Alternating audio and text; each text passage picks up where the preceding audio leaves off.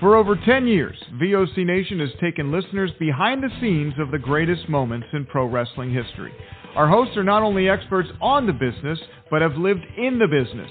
Subscribe and hear weekly podcasts from hosts like legendary pro wrestling journalist Bill Apter, former Impact Wrestling star Wes Briscoe, former WWE and AWA broadcaster Ken Resnick, former WWE and TNA star Shelly Martinez, former WCW star The Maestro, NWA legend The Raging Bull Manny Fernandez, and much more. VOC Nation programming is free on most major podcasting apps, including iTunes, Stitcher, Spotify, Google Podcasts, iHeartRadio, and Radio.com. And video podcast and bonus content is available on Patreon for as low as $3 a month.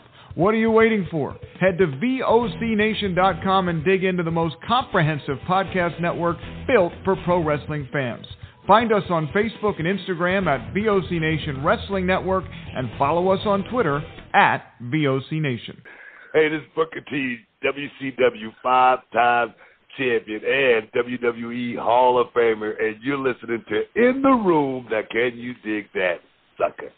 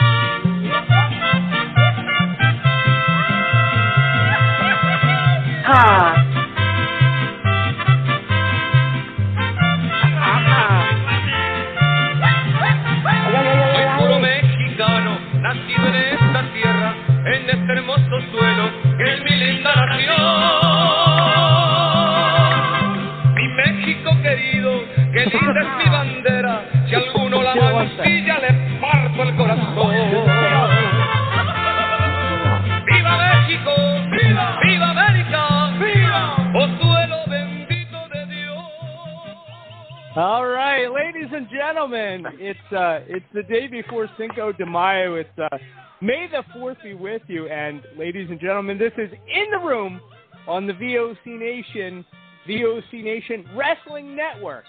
You can check us out live on VOCNation.com. Brady Hicks here, and I am so excited to talk with all of you guys tonight. We have a great show planned, lots of interesting topics, and a really awesome guest as well. But before we get into all that, we are joined once again by the lovely Kathy Fitz. What's going on, Kathy? How you doing tonight? May the 4th be with you, and happy Cinco de Mayo. May the 4th be with you. Lift up your sabers. We lift them up to the 4th. The one and only maestro of professional wrestling, Papa Stro. How you doing, sir? Great to be here. Happy 4th, happy Cinco de Mayo, and salute and cheers to everyone. Salute. And also joining us, Ray Bogus. How you doing, Ray? I see you rolling your eyes already, and we haven't even started. No, I'm just looking up, and you know what?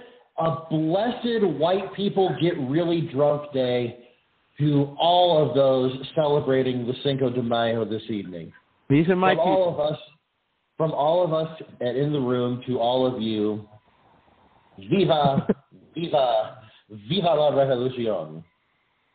And long live Mexico. Ladies and gentlemen, couldn't be more excited to talk with all you guys tonight. 914-338-1885. I see we got a couple callers in the queue. We'll get to you guys in a little bit. Just hang tight, please, and we will get to you in the order that you called, I promise. Lots to talk about tonight. We have, of course, WrestleMania Backlash kind of coming up really quickly, and it's weird because almost no match on that show is actually a WrestleMania rematch, which is kind of what I expected since they're calling it WrestleMania Backlash, but whatever. Well, almost every single one has like this weird like kind of twist to it, or it's not that match at all. It's three-way heaven or hell as you perceive it. Yeah. Three-way hell. Stro, this is a family-friendly show. I'm going to need you not make references like that. No, I'm sorry for the Hades references there. That's fine. That's fine. That's just that, we're a good, moral, upstanding show that's never had anything off color on the air before, and we'd like to keep it that way. Yeah, even if it's on fire. No pun intended. We also have a very special guest tonight, actually. The new ECWA heavyweight champion for the first time in, God, Kathy, how long has he been wrestling now? 30 years, something like that? Monsieur Ulala is the ECWA heavyweight champion. The legendary independent phenomenon has taken home the title this past Saturday, beating Joey Ace. It was a tremendous Super 8, Kathy. I definitely want to talk about that. What did you think about Super 8? Brett Boy's got gang wars going on in front of us here. What's this? It was awesome. I agree. It was weird. It was a weird night because obviously, the show opens up with Monsieur Ulala winning the title, and I don't think a lot of people expected that. But it was definitely a feel-good moment, Kathy, kind of like a lifetime achievement award, you know. So we couldn't be happier for him. And then, the tournament goes on. We got to see Crowbar because Ricky Morton had flight trouble, so he wasn't able to make it. So Crowbar comes out of retirement. Devin Storm and does this match, Stro. And he wins his first round match. He looked incredible. The dude is huge. I forgot how big he is. Gets upset by our boy Killian McMurphy. We've had him on the show a couple times. Tremendous independent talent, but I don't think anybody expected that. And then Kathy, in the finals, Killian McMurphy against a very good professional wrestler. You probably know him as Dasher Hatfield, and a lot of people expected that Dasher was going to repeat, right? Yep. He broke his ankle. Unfortunately. He broke his ankle in the match. Kathy had to go down and put a splint on it, and I think she gave him mouth-to-mouth, too. She had to recover and revive him. I know that. Oh, man. Wow. But Brady, I have to tell you. You left his mouth-to-mouth. Yeah, stop. Stop right. Now, Stro knows if you break a bone, ankle, whatever, you leave your boot on. Right, Stro? That's what I said. Yes, absolutely. Well, unfortunately, by the time I got over there, he'd already taken his boot off. Yeah. Oh. And I just that was the first thing I said when I went backstage. That was not a good thing to do. Yeah. Yeah. And one thing I was able to finish the match, but sorry, go ahead. One thing I was very thankful for that Crowbar was there. For those who don't know, Chris, Devin, whatever you want to call him, is a physical therapist. So he made him walk it off. No, I'm only kidding. Well, when I got in the back, I said, stop. I'm like, come over and check this out. And he's like, oh, yeah, it's broke. And it was broken in 3 spots. And I think he is having surgery this week. Okay. See, so the, and it was a nasty, for those who saw it, like it really wasn't a really pleasant thing to look at, him landing. It's the kind of stuff that I'm always afraid I'm going to see at wrestling shows, you know? So I was lucky I wasn't like right there, but yeah, it didn't look good at all. And so thoughts and prayers go out to him. Now, the short end of it, of all that, is our boy Killian McMurphy, who was in the match with him, Stro. They have to stop the match. And what happens when you have to stop the match because one guy can't continue, Stro? We have a new Super 8 champion, our boy Killian McMurphy. I don't think anyone predicted that. I certainly don't. And for those who are asking, no, there's nothing planned or premeditated about this. I have no doubt in my mind that a very good professional wrestler would have won the Super 8 had he not broken his ankle. But Killian McMurphy's the guy, and he ran with it, man. Wow. He was great. Boy, did he capitalize. Seriously. He didn't have to do anything. Well, I mean, he did. He wrestled for 5 or 10 minutes, and then. That's not true, Brady. He had to catch a break. He did. And he did. Yeah. It was a real splint to the finish line, but he got there. Sorry. And you know what? You guys are cracking me up. For one, I'm happy that he could just snap right into that role. Oh. It was a real twist to the end of the season. I was really worried that he'd hurt and kill himself.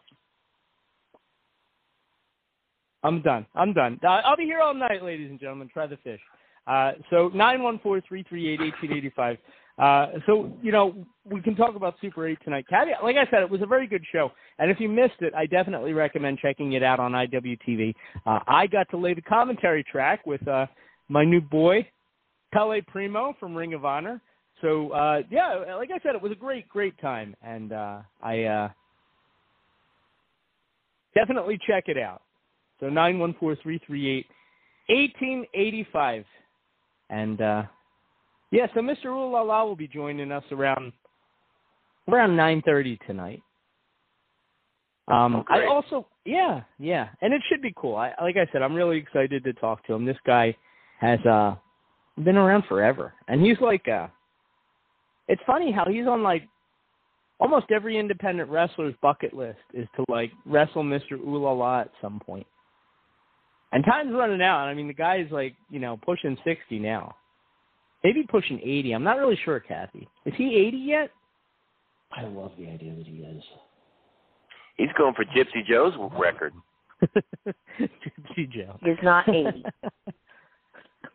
He remembers when you could get an authentic Luthez press. 914-338-1885. I also want to talk about, and I know a lot of our old school fans are going to like this a lot, the Randy Savage documentary from A&E the other night. Now, Ray, I understand you haven't seen it, so we'll try not to delve too much into it, but there were a couple really funny points. Cue in the spoilers. Yeah. There were a couple really funny points that I thought bared mentioning. The one was Ricky Steamboat. Well, first of all, you had Hulk Hogan there, Ray, and he's going oh, yeah, they're talking about WrestleMania 3. And Hogan's yeah, I think everyone knew, Andre and I were the main event. I don't think they went in there and tried to, upstage us or anything. I think that they just wanted to put on as good a show as possible. And the very next segment via editing, Ray, was Ricky Steamboat saying, yeah, we were trying to upstage them. We wanted to be the best match. And I thought it was great. I thought it was amazing. Just classic editing.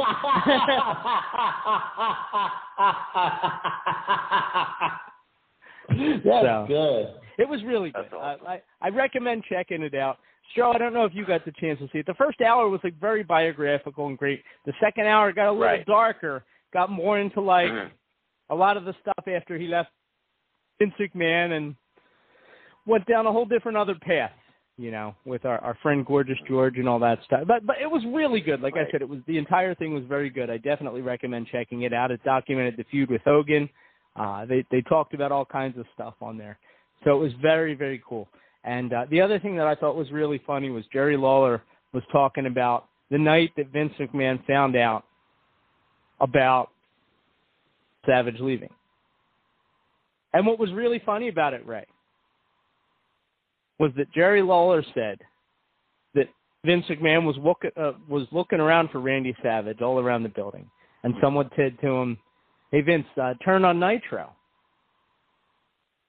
Now, Randy Savage left in 94, so there was no Nitro in 94. Jerry Lawler was actually confusing it with Lex Luger. So the entire story was just backwards and messed up and not right at all. But they stayed with it. So wow. I thought that was interesting. But other than that, it was very good. Definitely check it out. And, Mistaken Luger for Macho Man. That's pretty. Can wild. you imagine? Yeah.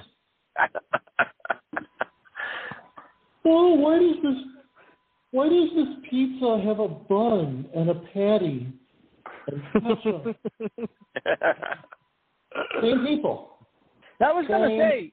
Damn people. I was going to say Jerry Lawler wouldn't be the first one to confuse the two, but that probably isn't a fair thing to say. So, I don't know. In any event, 914-338-1885 is the number to get in touch with us here tonight. And like I said, sorry, the callers King. are starting to line if you're up. watching, you're listening. Sorry. Listen, I'm a huge fan. We're just having fun here, but yeah, no, absolutely. Kathy, did you watch the Randy Savage documentary? Sorry about that, Brady. No, I didn't. That's okay. Okay. I'm in the My middle man of trying Stro to did, though. be I on know the it. radio and. Oh yeah. Okay. You thought? What did you think, Stro? I thought it was well done. Yeah. I mean, I've been, like I said earlier, I've been enjoying these A&E documentaries. Has very much. Is Randy Savage, was he really as intense as they used to talk about? Yes. Oh, Or is that well, overblown? yeah. Well, I wouldn't say. I mean, of course he had some intensity about him, but I would say he was more passionate and intense about what he did. You know, I mean, he was one of those passionate people. He just wanted to do everything to the best of his ability. You know what I mean? Okay. Okay. It was, yeah. But you know, I respected that. You know what I mean? And you know, we Sure. got along really good. Did he really do that voice all the time? Did he never break from that voice? Oh man, let me tell you something. When I was, I was in Puerto Rico at the time. Puerto I was working with Carlos Colon, Carlito's dad, right? And I'm in an apartment complex with Sean Morley, Balvinus, right? The phone rings, he answers, right? And he's talking on the phone, and he looks at me and says, "Bro, it's for you." I'm like, "Who is it?"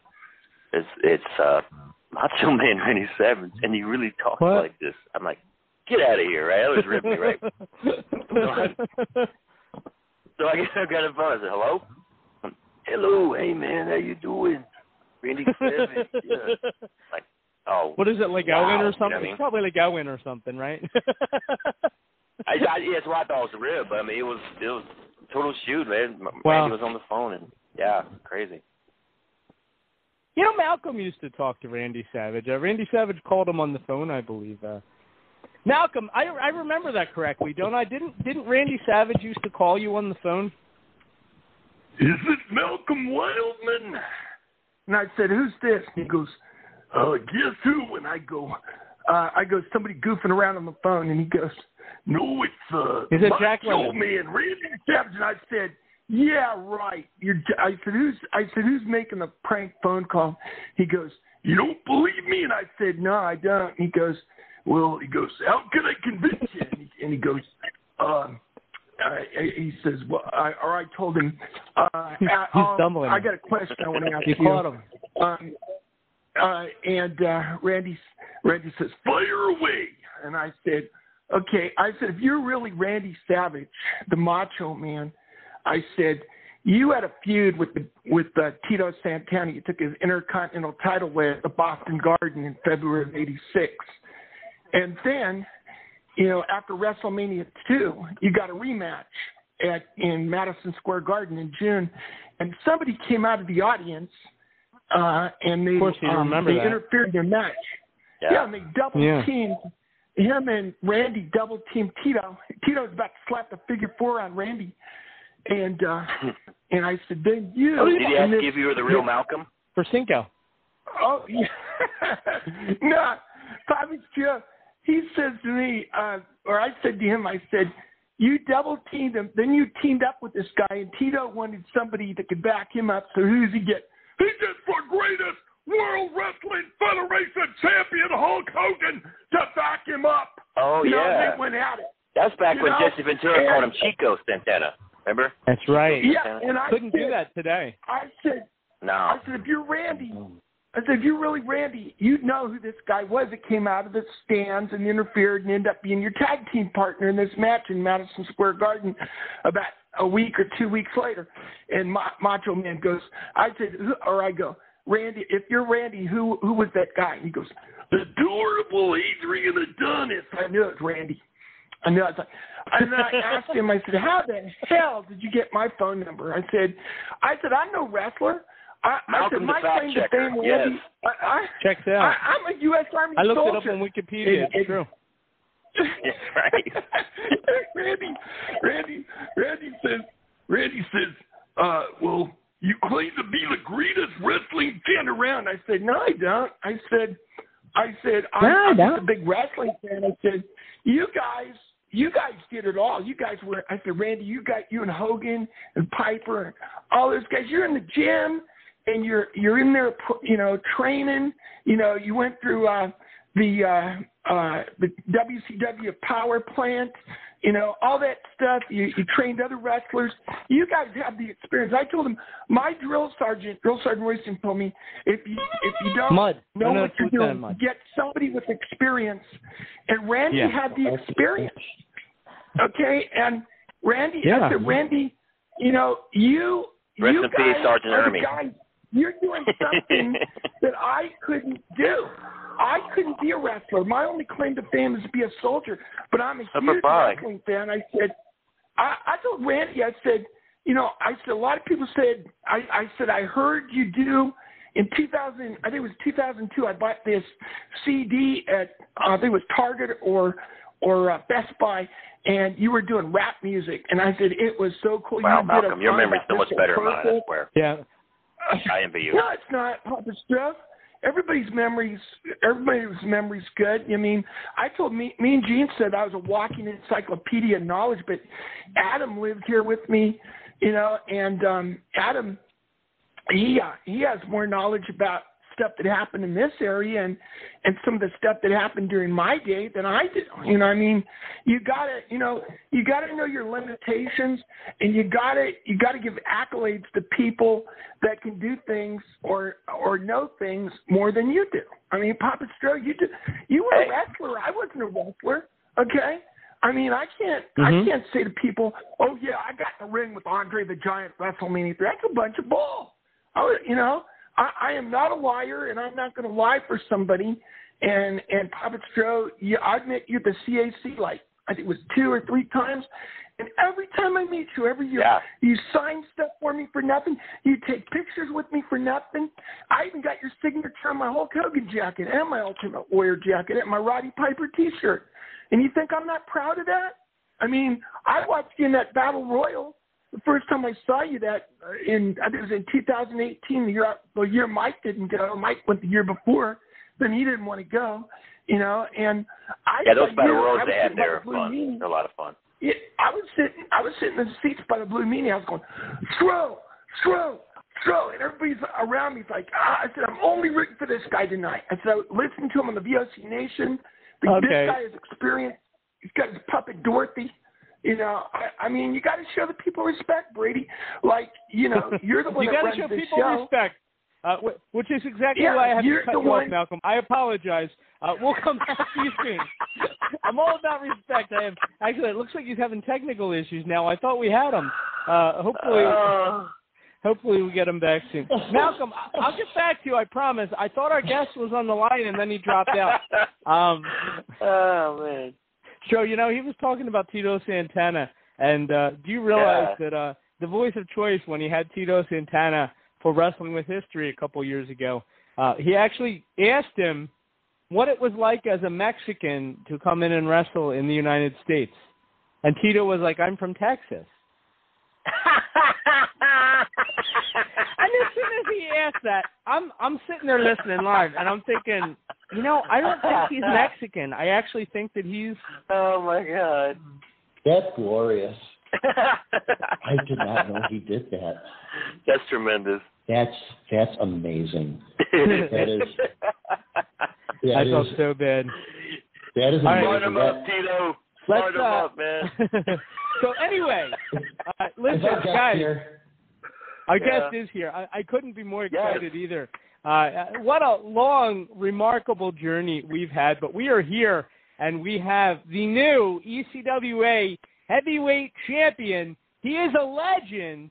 He is one of the nicest guys that you're going to meet in the locker room, out of the locker room, whatever the case may be. The one and only Monsieur Ooh La La. What's going on, sir? How you doing tonight?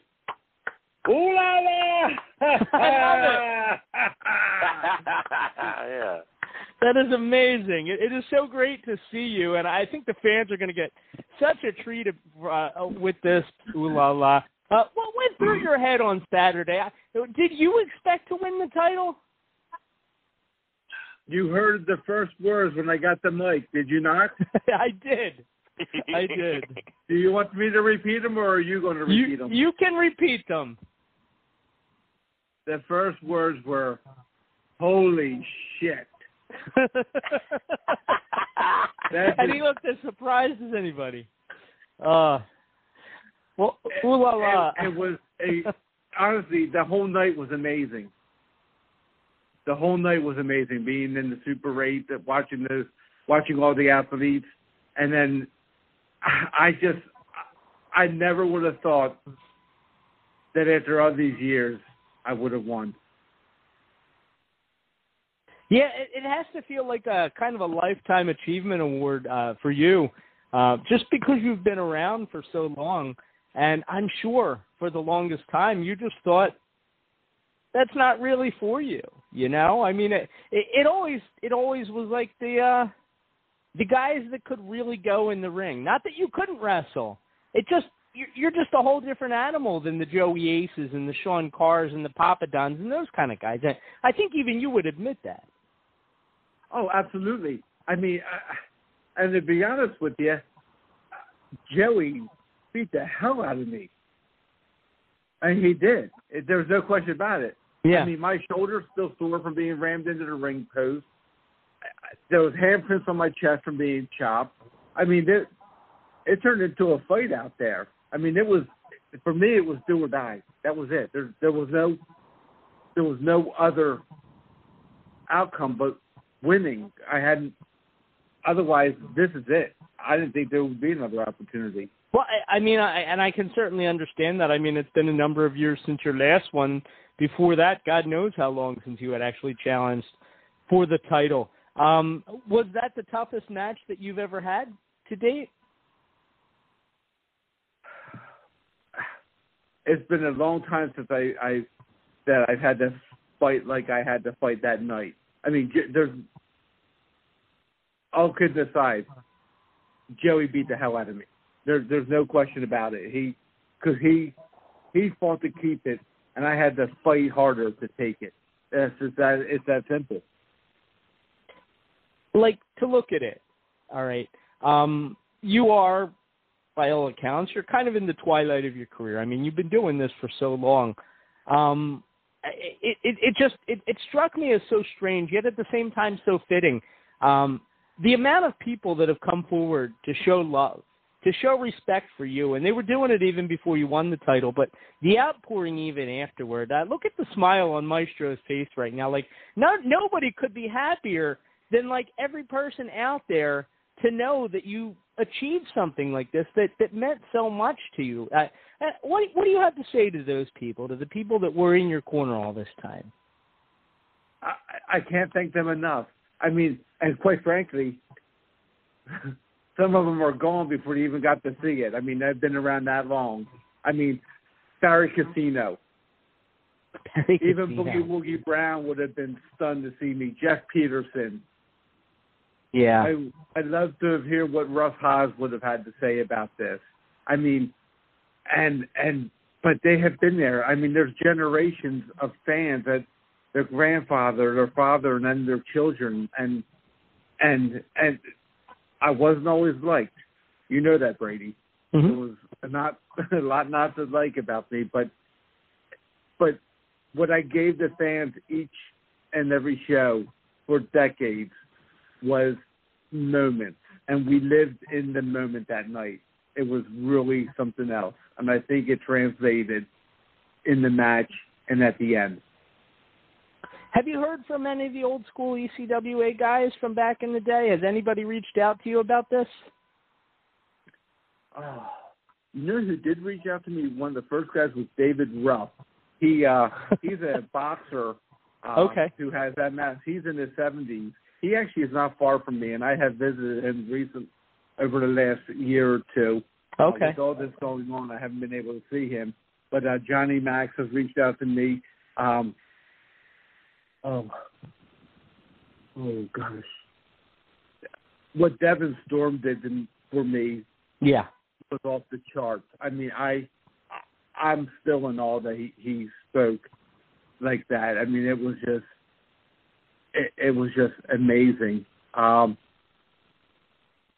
gosh, there's been a lot of outpouring, and it's just I can't thank them enough for what they have done. Now, I don't know if you saw heading into Super 8 some of the things that the Fallen Angel Christopher Daniels, another guy that you were on the roster with for a long time, some of the things that he had to say about the Super 8 and ECWA, and I mean, a lot of it was Jim Kettner, but sure, but the ECWA in general and everything that it meant for him and his career. Have you ever thought about that? Like, thought about part of a legacy that you're such a huge part of, that so many other huge names have kind of shared in this with you? I just feel blessed that I was able to be a part of their story as they came through. I was going through, and Brady, you and I have got to hook up one weekend and go through my 2 binders of stuff. Yes. We've been talking about that forever. I have a lot of stuff. In fact, I put on Twitter who was a tag team that used the name Sex and Violence. That was, I'm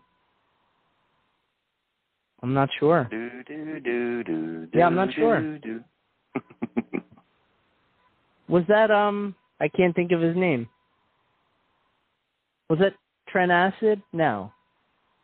No, that was the Backstreet Boys. Let me tell you, working them was fantastic. Oh, yeah? What a treat it was to actually have shared the ring with Sex and Violence, as they were known. Was that Edge and Christian, Sex and Violence? It was. It was Sex wow. and Hardcastle Okay. and Christian Cage. That's funny. I found it in one of my old PCW pamphlets I had. Okay. Oh, that is cool. That is really cool. Yeah, I forgot. I mean, Christian, Edge, and Andrew Martin were in the locker room with us for years. Yeah, and Kevin Kelly, and I mean, there were so many different names that kind of came through around that time. You know, it's funny because anytime I talk to like independent wrestlers in the area, you're always on that bucket list for like somebody that guys want to go against before they're done. I always find that funny, and it's always remarkable to me. But do you realize how transcendent of a name you've kind of become over the years? No, and John Finnegan will tell you I have no idea.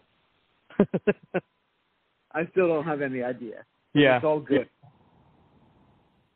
Well, it's been one hell of a journey. I can't believe that it's honestly, after the eye injury, I thought it was over.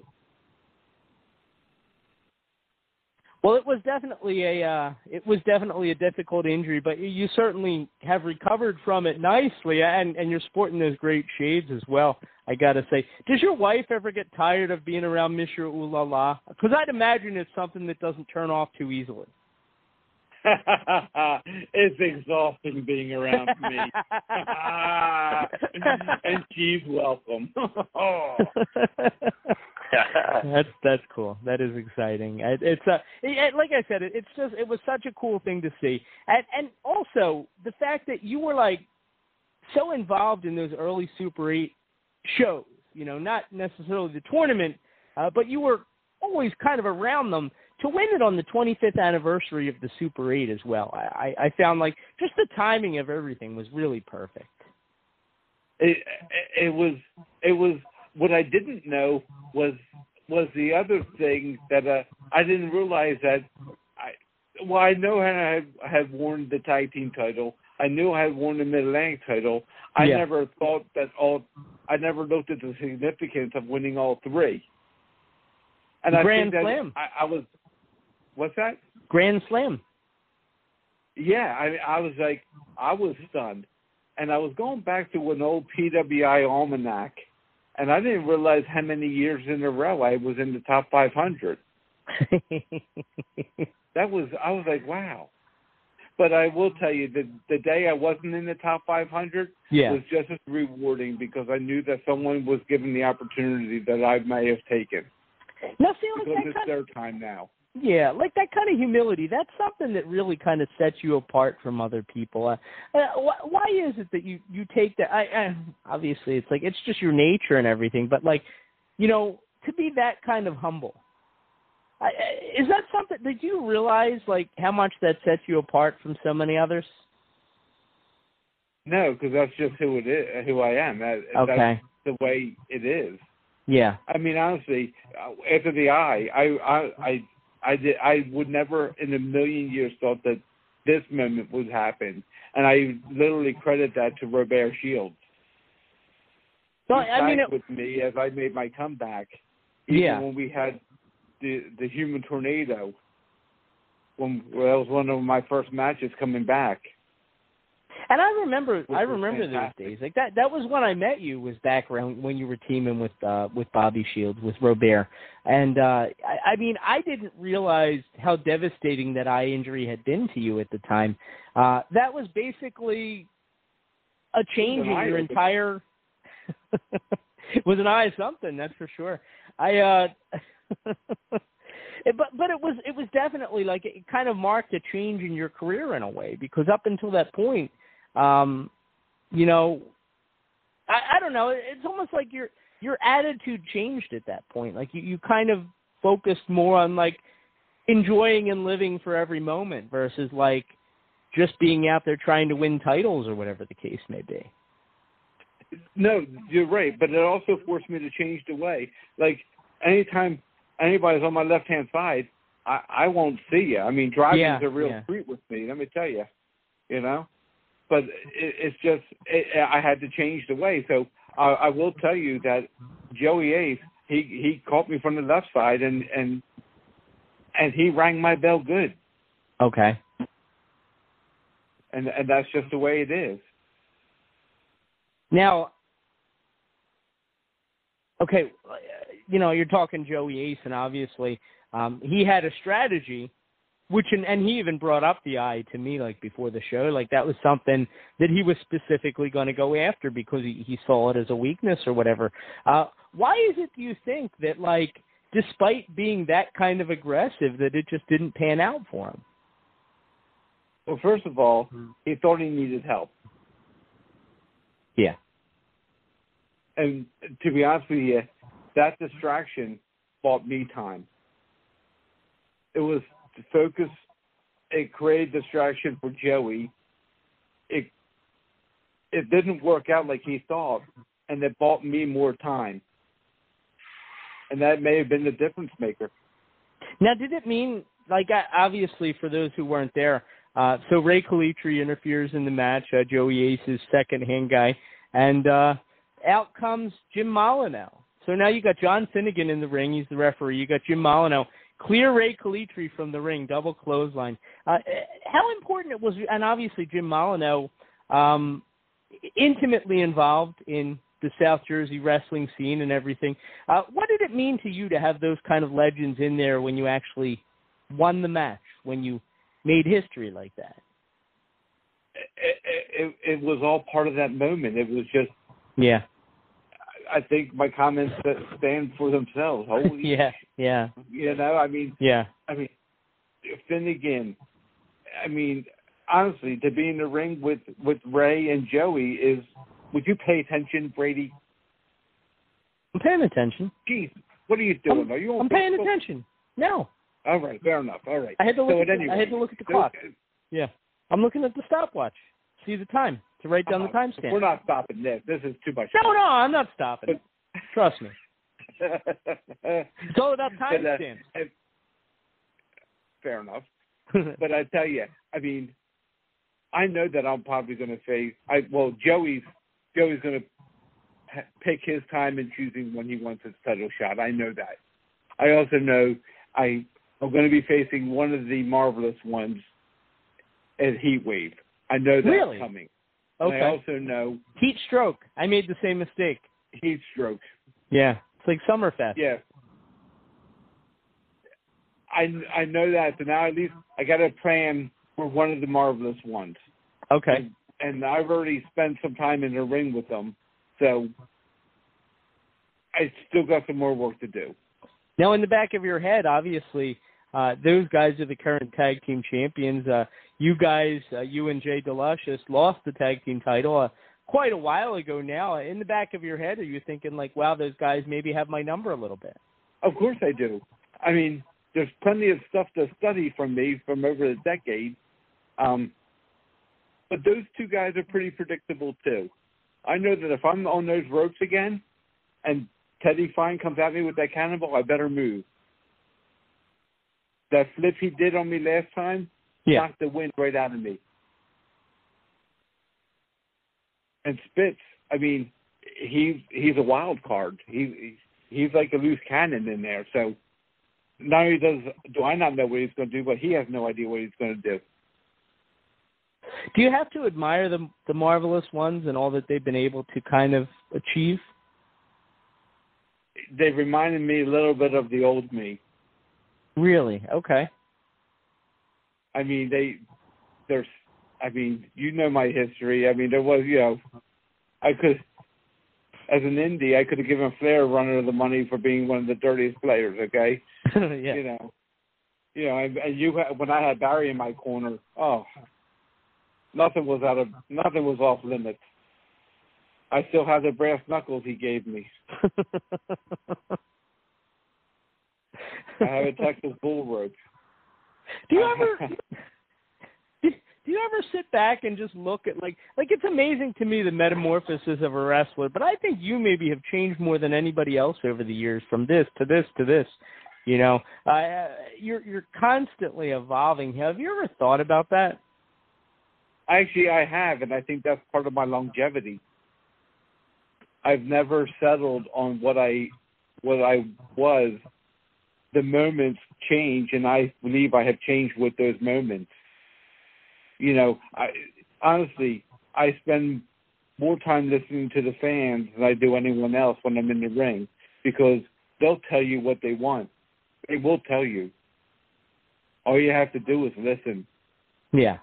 And if you listen to the fans, I mean, it's to me it's 101. Just listen. That you're starving for certain things, and I feel as though I've been able to fill one of those voids month in and month out. Now, how important have the fans been for you? Not just in terms of kind of changing over the years, but in terms of what ultimately all this has led to, which is the ECWA heavyweight title, the Grand Slam of ECWA, and all that stuff. Obviously being probably the most popular guy in the company for a number of years now. First of all, I never thought I'd be as popular as Boogie Woogie Brown or Cheetah Master, but honestly, I think I have almost achieved that level, which is just remarkable in itself. And to be honest with you, as much time as I spend in the ring with them, I ought to know what to do. Because, I mean, honestly, that they taught me how to be humble in hindsight. Mm-hmm. Their humility was off the charts. Boogie Woogie Brown, Cheetah Master, and then the whole organization, and I tell you, having watched the evolution, when I first went in there in the ECWA, I was the only person on the roster that had gone to a school. And at that point, I had been at the Monster Factory, and then I had finished additional training by Les and Heidi Lee Morgan. Both facilities, between the Monster Factory and Heidi Lee Morgan and her father, and actually Artie Palmer, who was with us too at the time, I mean, I was very well-rounded, and that's probably why I wrestled Ivan Koloff. That's probably why I wrestled Sparky Plug, worked with Bull and Mae Young. Yeah, you were making appearances, and you were doing all kinds of stuff back in the day. Yeah, I mean, and you know, and then as I watched, you look through the early '90s, you had Ace Darlin, Devin Storm, Billy Kidman. I mean, they spent a lot of time in the locker room. Christian and Edge, they both spent a lot of time in the locker room. And then you started seeing these other kids. Now, to me, they're still kids. But as I watched this new crew come up, your Killians, I mean, it's just amazing and stunning to watch the level of talent that's coming through that locker room. But I know that at the end of the day, some people just want to be entertained. And that's why I think I still have had a place in the business, because I provide a different sort of entertainment and help round out the whole evening. I mean, when I'm a heel, and I came to that ring and there was toilet paper hanging out of the back of my trunk, you think the kid remembered anything? No, he remembered that because that was funny. Yeah. He was laughing. Go ahead. Or when it took you 5 years to get into the ring on one shot. I now I know how Chevy Chase is. But you're right. The day I got in the ring without tripping up the steps, the place went, the building blew up. Standing ovation. Standing ovation. Or when it took him forever to take his pants off. And timing is everything. What was that, Kathy? Or when it took forever to get his pants off to have his trunks on. Yes. I always love that spot. I always love now it. It's because now I can't get my pants off because I don't stretch enough. Before it was Barry being in such a rush to get the damn thing going, to get things rolling. It doesn't matter. I don't know who the hell vacuums this time at night. People in my house. You know, you threw so many names. What's that? I said next the dog will be barking. Oh, what's that time? You threw so many kind of legendary names. Is it safe to say that the future of ECWA is pretty bright? It's really remarkable to watch. I mean, having gone through Kettner, Mike Tartaglia, and Ryan, and I was close to buying the ECWA. Wow. From Mike? So let me tell you. Yes. Okay. And I can tell you without question, it is truly in the right hands right now. That's a good crew. It really is. Yeah. I mean, they took Steve Corino's company and ran with it and did a great job. Yeah. Yeah, and I think he's going to be able to build in leaps and bounds on top of what Mike had done. I mean, honestly, Mike really put a fantastic Super 8 together a couple of years ago with the Legacy one. I mean, that idea was brilliant. And I don't understand why he didn't get the traction. Yeah.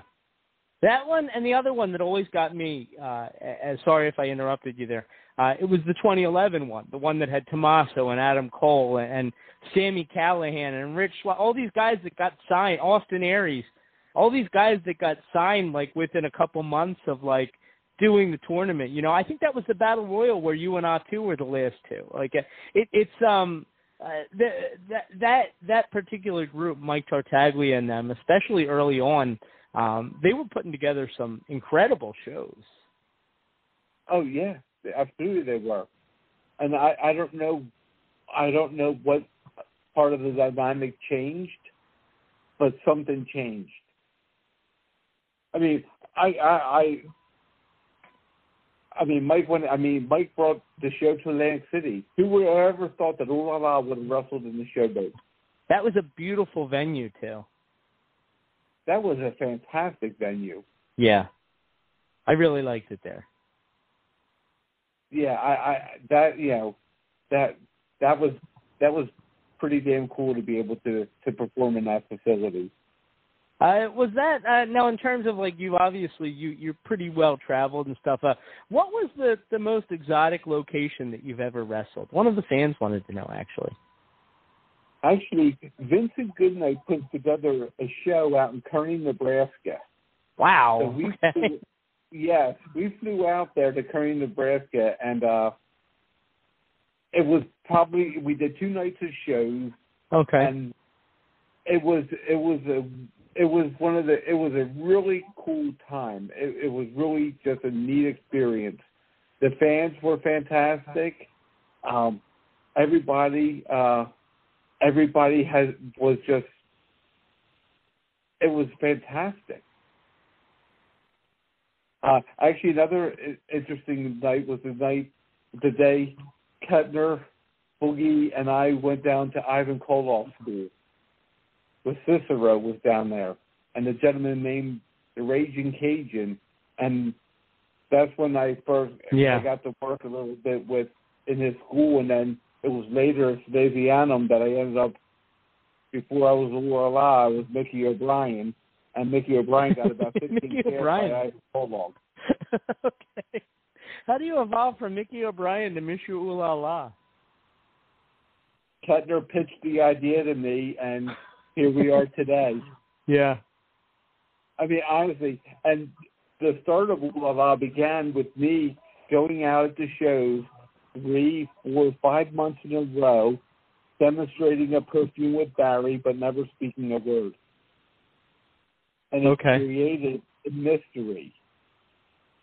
And then the other thing, after I did any move, if I did an eye poke, a punch, I would simply shout, "Ooh la la."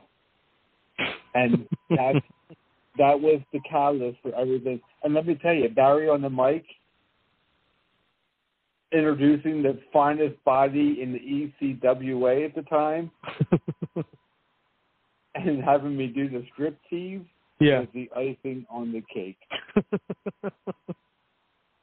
One of the things that I'll always remember. Sorry, I thought you were done. Sorry. Go ahead. One of the things that I always remember about you is back when you were a bad guy, when I first started coming around, you would come out before the shows, during intermission, and you'd rile up the fans. You'd walk amongst them. You'd be doing some kind of antic all the time, whether it was like pinching your nose with a clothespin or I don't know. He's just always messing with people. Where did that kind of inspiration come from for that? Nobody else was doing it. Drinking on the job, for God's sakes, Brady. Just water. So listen, just water. Nobody else was doing it.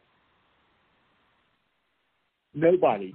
Okay. They were so focused on putting them on what they were doing that night that they forgot the fans. And when Kettner would always ask the faces and the heels to go out there and be visible, I just took it another step and created additional interaction. A lot of times I didn't say anything, but maybe give a dirty look or mumble quietly if a little kid. Yeah. And then when they told me to shut up and they got yelled at by their mom and dad, then I would laugh at them that they got in trouble. And then at the end of the night when I lost, let me tell you who was yelling and screaming and happy I lost. That little kid. That is cool. I made their voices matter. One of the fans also wanted to know, and this is something that I didn't even notice, but Joey Ace didn't technically lose the World 1 title. They wanted to know if you'd be going for that one as well. Well, the target's big enough in my back with the ECWA title. Okay. Let me defend that at this point. I knew that I wasn't sure which. I knew I was going for the ECWA title. Apparently, the paperwork excluded the World 1. Mm-hmm. So be it. But still, Joey's missing a belt in him. But still, Joey's what? I'm sorry. He's missing a belt in him. Yes. Yeah. You mentioned the target on your back. I can only imagine how it's going to get bigger as time goes on. What are you as a guy? I mean, you're getting up there. What are you as an elder statesman of ECWA? What are you doing to prepare for all these young guns coming after you? If Joey Ace gave you a hard time, I met a conditioning coach is what I did. Yeah. I learned how to ride a bike again, okay? Okay. But I also know that if I want to play, if these Joey Aces and Ray, I can play their game too. They can have a win. I can do it by disqualification and keep my title. What Well, there you go. Complain? Sounds like you thought it through. I have thought it through. Yeah. They went, how many times have they taken the How many times have they taken the shortcut to keep their title? Well, you're going to find out that was not a one-way street. It goes both ways. Have you gotten in touch with maybe Heidi or Les or any of your old trainers to see about anything else you can kind of add to your repertoire as this thing progresses?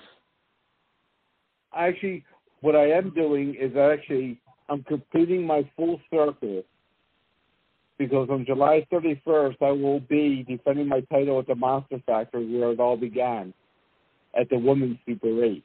Really? Which is just it's fantastic. I wasn't aware that was going to be at the Monster Factory.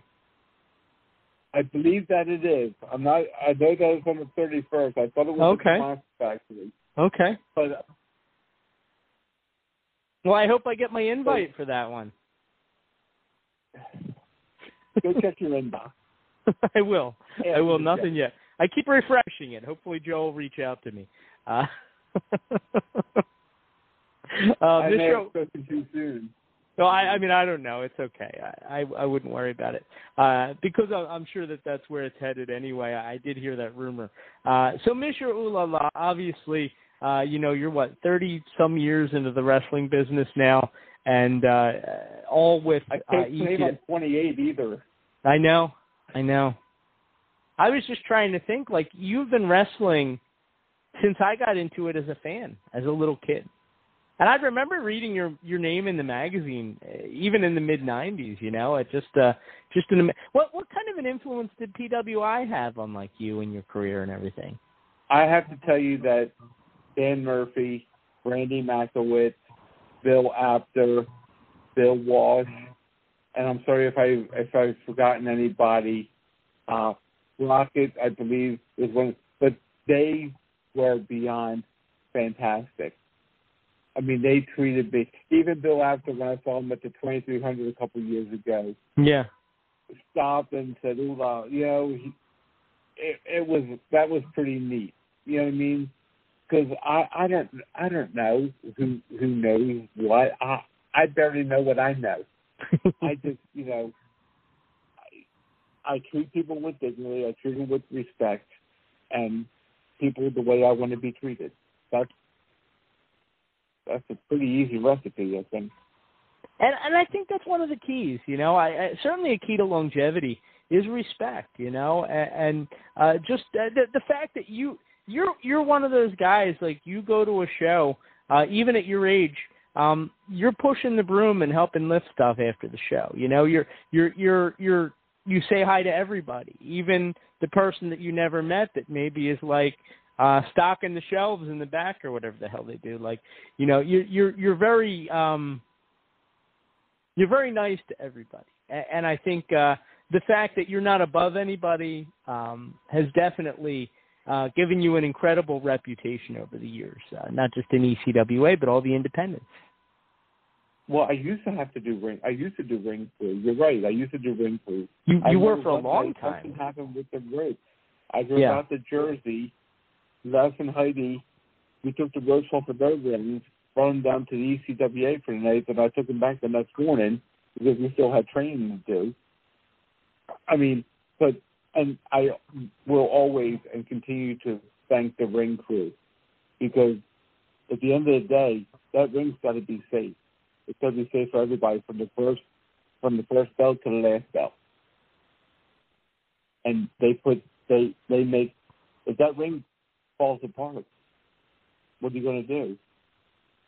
It just makes it unsafe for everybody. Yeah. And you thank the concession stand people. You thank the people who are taking tickets, the people who are running the building to you. You want to come back.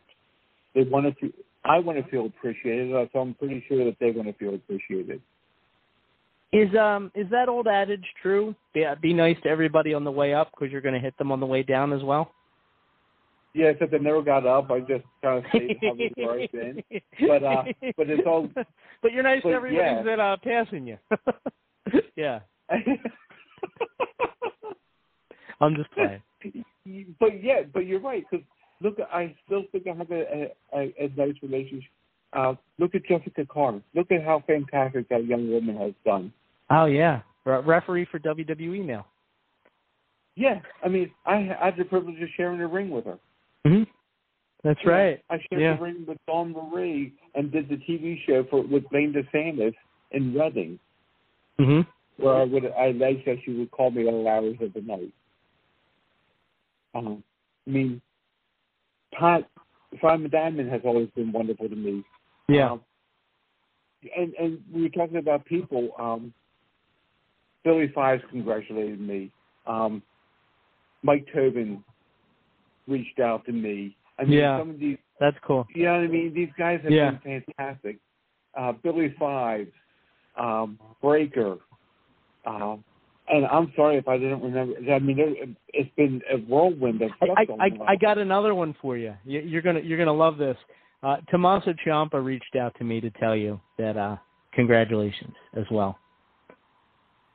I'm sorry, but holy shit, he did? Yeah, he did. Yeah. Holy crap. Yeah. That's awesome. He's great.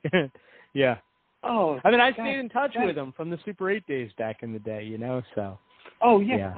I mean, you remember his gimmick before he was. What, Thomas Penmanship? Yeah. Yeah. He was also the lawyer. Yeah. Yes, I remember. Yeah. But I mean, that is really cool that he did. I mean, yeah. I found out that Fandango follows me on Twitter. Oh, how cool is that? Yeah, that is cool. And why they have not put Fandango and Billy Kay together is beyond me. Well, she's gone now, unfortunately, but that would have been incredible. Absolutely, it would have been. Yeah. I mean, you remember I mimicked Fandango and. Mm-hmm. You've done a couple. You did Fandango. I like the Mega Man thing, or not the Iron Man. I mean Iron Man, not Mega Man. Yeah. Stro. He's teamed up with Shockwave, the breakdancing robot, and he came out dressed like Iron Man. It was amazing. Yeah. That was actually his suit prior to his new one. Really? Yeah. Oh, that's cool. That is really cool. Really cool. What's not cool was the night I decided I was going to put Christmas lights around me, mocking him, and they plugged them in, and I got burnt to death. But you live and you learn. Yeah. Well, you definitely have lived and you definitely have learned over the years. Mr. Ulala, do you have any kind of message to the fans, to everybody who's embraced you over the years, who's seen you to this point? Actually, I will tell you that each and every one of them have influenced who I am today. Every fan, every person I share the locker room, you don't think I haven't taken a little bit?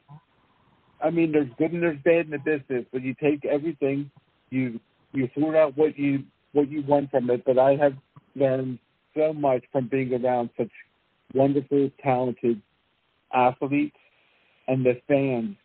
Their support was unwavering, and I'll tell you, when I hurt myself, when I closed my eyes, that was the catalyst for the turnaround that had begun, and the way they helped me become who I am today, and for that I am eternally grateful. Well, you got lemonades. You got lemon, and you made lemonades, right? So that's the The old adage. Yeah, I did. Yeah. Well, listen, Mr. Ooh La La, thank you so much for the time tonight. We are up against the commercial break, so I'm going to let you go. But like I said, it was incredible, and we definitely have to do this again soon. I always love sitting down. Well, I hope with to you, get my friend. together with you over the next 2 weekends. Either I come up to your house or you come to my house, and we'll go through these the binders that I yeah. have right here. Yeah, They're definitely. thick. Definitely. A lot of paperwork in there. Definitely. It might have to be June, but we should definitely do it. I'm on board with that. All right. Yeah. Yes, I'll make time. I will certainly make time. Maybe we could I meet think in the it's middle something somewhere. That you should yeah. see. You that take would be pictures cool. of whatever you want. Okay. Well, I'm excited to check it out because I'm a fan. So thank you so much, Mr. Ooh La La, for the time. You are truly amazing. And best of luck with that shiny red new toy. Oh, yeah, the one that looks like a target? I love it. Yeah, big X. Absolutely. I want to thank everybody for tuning in, and thank you guys for having me. It was absolutely a pleasure. And that is the one and only Monsieur Ooh La La. Ladies and gentlemen, I see the callers lined up. Ha ha! Ooh La La! Ooh la la! You're in the room with Brady Hicks. You're the man. Yeah, so I see the callers are lined up. 914-338-1885. We got to get to the commercial. But on the other side, Ray has a topic he's going to introduce. One last thing. Sure thing. If anybody has any questions, they can reach out to me on Facebook. I will answer them. Okay, and that's Michael Houghton, right? Or was I not supposed to say that? Okay. It's okay. It's all That's your government name. All right, take care, monsieur. Thank you. Great to talk to you. Love you, my friend. And that was the one This is and only Lance show. Storm, and if I can be serious for a minute, you're listening to VOC Nation Worldwide. VOC Nation is one of the longest-running wrestling podcast networks, having started way back in 2010. VOC Nation provides daily streaming shows where fans have the ability to interact with their hosts and guests via phone calls, emails, and Twitter. VOC Nation hosts also include former backstage interviewer from both AWA and WWE, Ken Resnick, former WCW performer The Maestro, former Impact performer Wes Briscoe, Pro Wrestling Illustrated contributor Brady Hicks, and former Philadelphia radio personality Bruce Wirt. VOC Nation's two most popular shows are Wrestling with History, featuring Ken Resnick and Bruce Wirt, streaming live on Wednesday nights at 9:30 p.m. Eastern, and In the Room, featuring Pro Wrestling Illustrated's Brady Hicks and WCW alum The Maestro.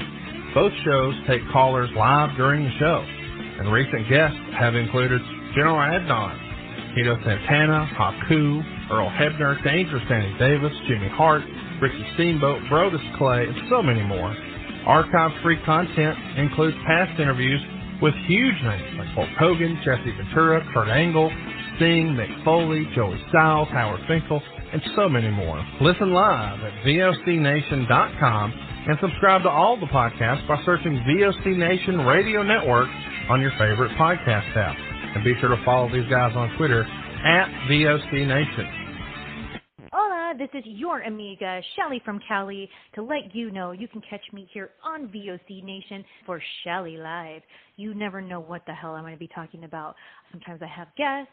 Sometimes I let you on in the cheese-mess, spill a little tea. Sometimes I cry. You have to tune in to find out why. And I also take your calls. I love chatting with you guys and seeing what the hell you guys are thinking. So meet me here on the VOC Nation. Be there or be square. Rock and Roll Union for the past 2 years has been the place for rock and roll, new rock and roll, debuting rock and roll, and some of the old classics as well. We have welcomed guests from around the world, national artists, and more. We have excited many people by our live events. We've welcomed everybody into the fold, and we continue to do so on a weekly basis. Guys, that is Rock and Roll Union, and that is what we do for you. Saturdays, 6 p.m. Eastern, VOCNation.com. Each and every Thursday night, check it out, WCW star Stro Maestro takes you on a journey. It's WCW Retro. talking old school, match of the week, talking dream matches, taking your calls and looking back on an incredible career of acting, entertaining, and wrestling. Check it out, VOCNation.com, WCW Retro. Be sure to call in Thursday nights, 9 Eastern, on the VOC Nation Radio Network. The worldwide leader in entertainment. This is the VOC Nation Radio Network.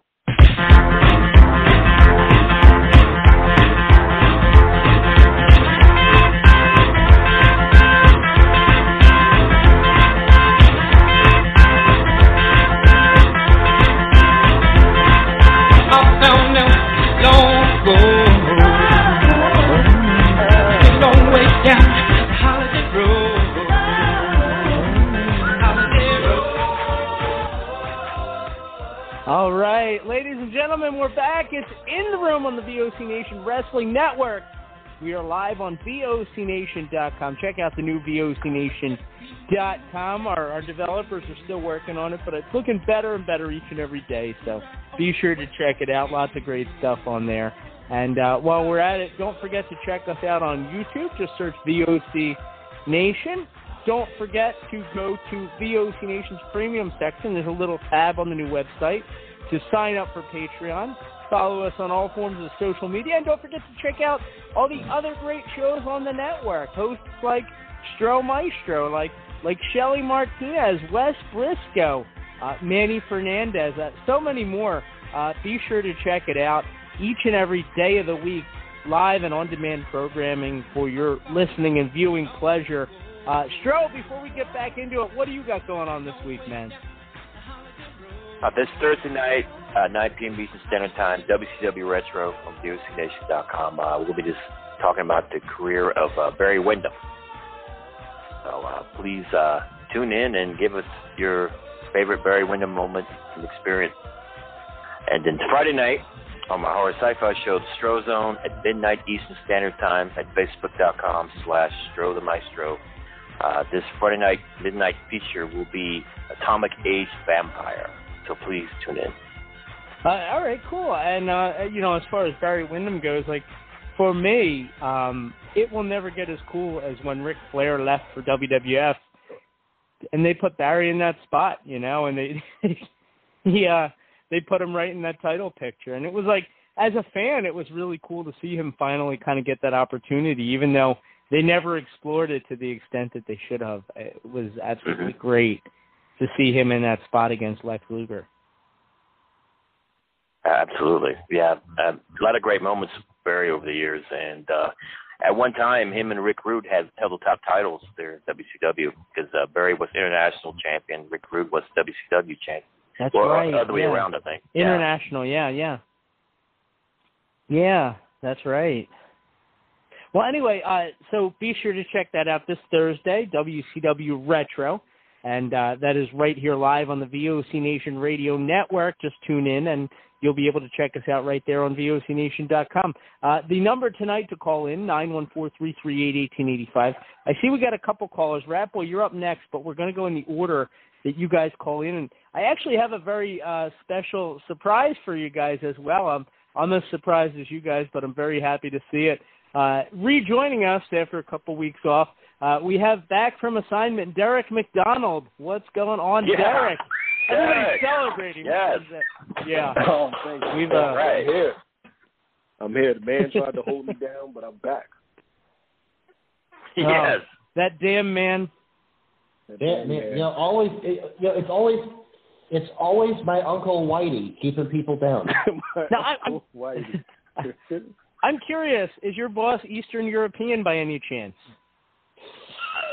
No, he's okay. No, the commissioner where I work is actually a big Italian man who's, I shouldn't say his last name. He's a big Italian man, yes. We'll call him Giuseppe. He wears a leather jacket. He wears a leather jacket no matter what time of year it is, too, which is odd to me, but, Oh, that is Italian. Oh, I know who it is. That's Giuseppe Freshetta. Freshetta? Yeah. Freshetta? Yeah. No, Freshetta. Oh, it's the frozen pizza family. I got you. Oh, man.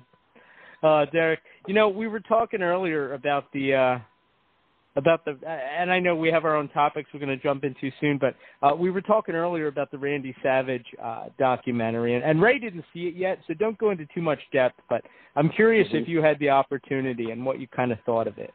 I saw it. I left with a few questions. First question was, why was Bubba the Love Sponge on there? That was very odd to me. I didn't know. I didn't get that. Because Hulk did it. Also, yeah, and given their history, I still feel funny, like, watching Hulk Hogan talk about Randy Savage in documentaries, because a part of me still thinks that Randy didn't like him before he passed away.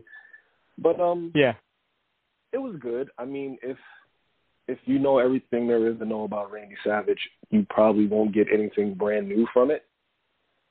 But I like it. It's good viewing on a Sunday night where there isn't much on TV.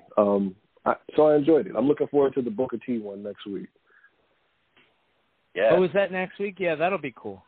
That'll definitely be cool. So we were kind of going over the news and notes from this week, and the big news on the independent scene is Mr. Ooh La La won the ECWA title. After 30-some years.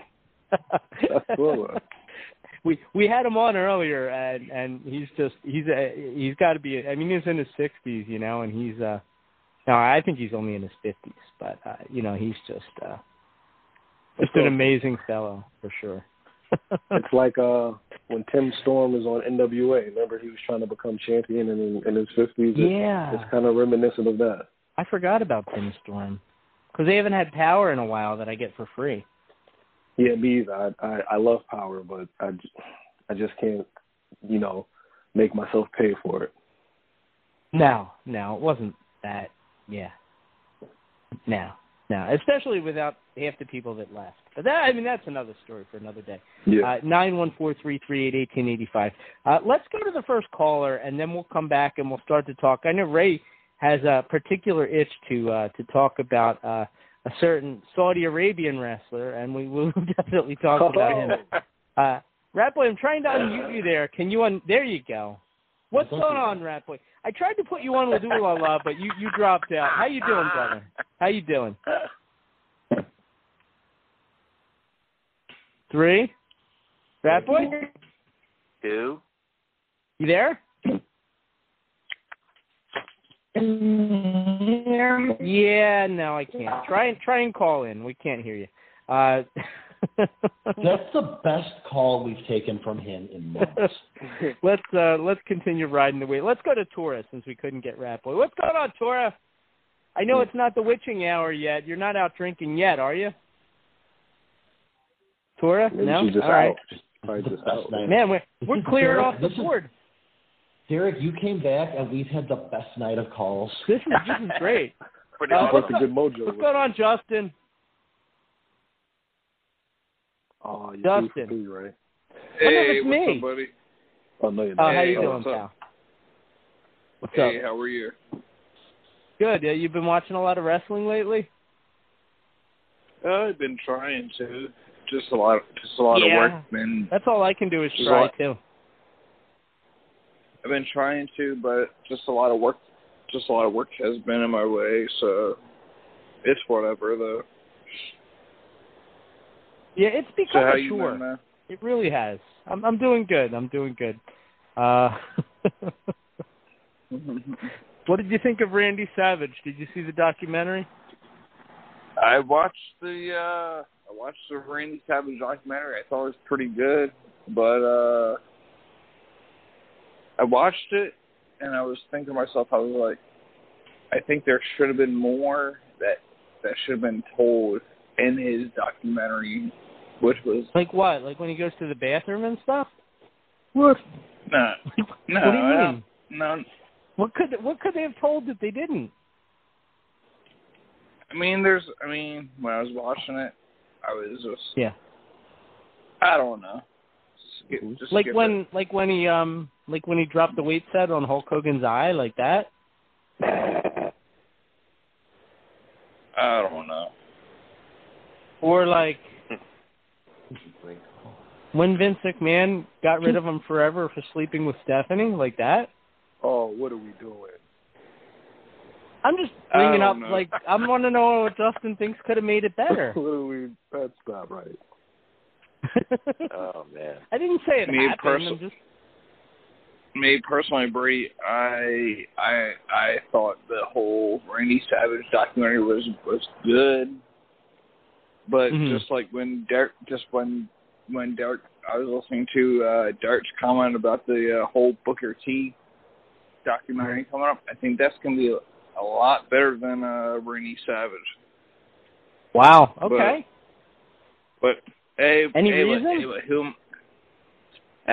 No, I personally don't have a reason because no. Who am I to judge? Seriously. Who am I to judge a book by its cover? But you're doing it. No, I'm just saying, hey, Booker T documentary will be better than Randy Savage, but I'm just saying I got you. I'm saying it. You're saying it's going to be better without judging it. You know me, I don't judge anybody. That's just how I am, and that's all. Yeah. I got you. You know what I did like about it?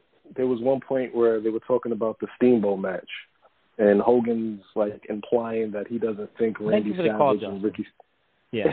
Hogan's implying that he doesn't think Randy Savage and Ricky Steamboat tried to upstage the main event. I don't think we talked about that. Yeah. Yeah, Ricky goes, yeah, we did. I was like, that's good. Good on him, Ricky. Like the very next thing out of his mouth. Yeah. Good for you, Ricky. That was pretty funny. That was good. That was good. Something interesting comes up. We can get to the Raw stuff in a minute, but something interesting comes up. Out of that. Fine. We'll just go to we'll just talk. No. I want to hear it. I'm just playing. All right. I mean, anything to not go back to the callers. I'll do it. Don't make me. Something interesting comes up out of that discussion. All four of us, to one degree or another, have pretty busy lives, and the idea that kind of watching wrestling has become a chore. And if I were trying to sit down and watch a whole show, I would too. I just Derek, Brady, are you guys still sitting down trying to watch whole shows? I've done this thing where if I work late, I'll start recording it so I can kind of fast forward through the stuff I don't care about.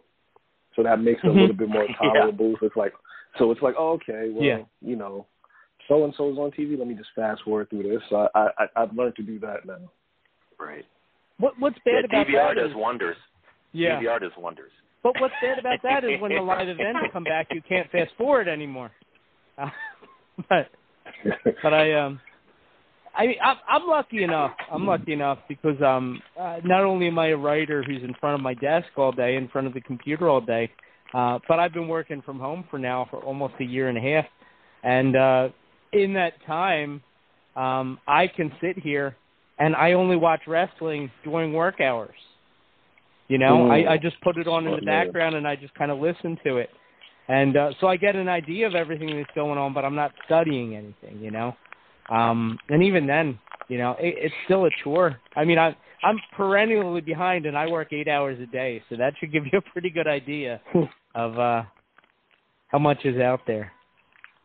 Well, there is. There's a ton. There's a ton out there. I don't know. Some of it is that, it's okay to say there's too much of this thing I love. Mm-hmm. I mean, I love pizza, but I clearly do not eat it every day.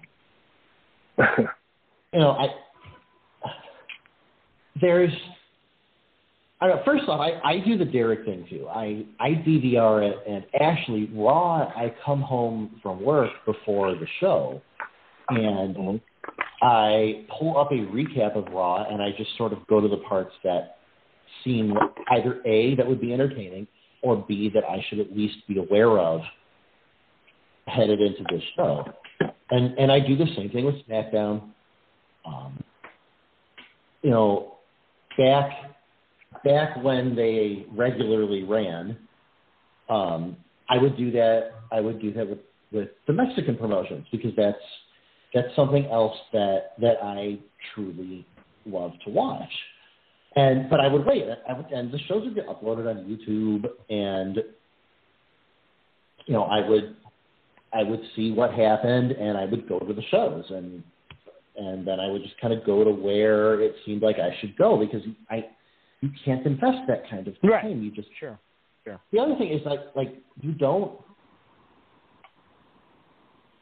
We're in this position on this show where maybe we can't always say this, and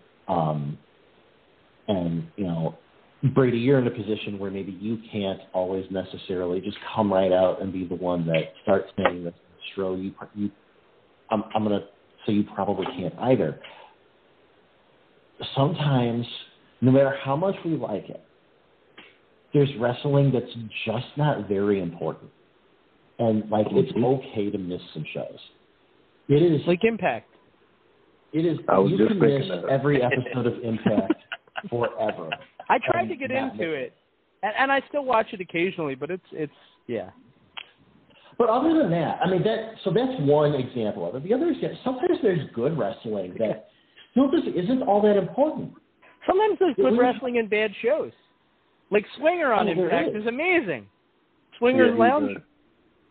He's really good. He's good, yeah. Sorry. I think the more relevant one is that sometimes there's good wrestling that's just not all that important. We were talking about NWA and how it used to be available for free, and none of us just really wanted to pay for it. Even if it were free, not every one of those shows is something that you would meaningful. Have to have bought. Right.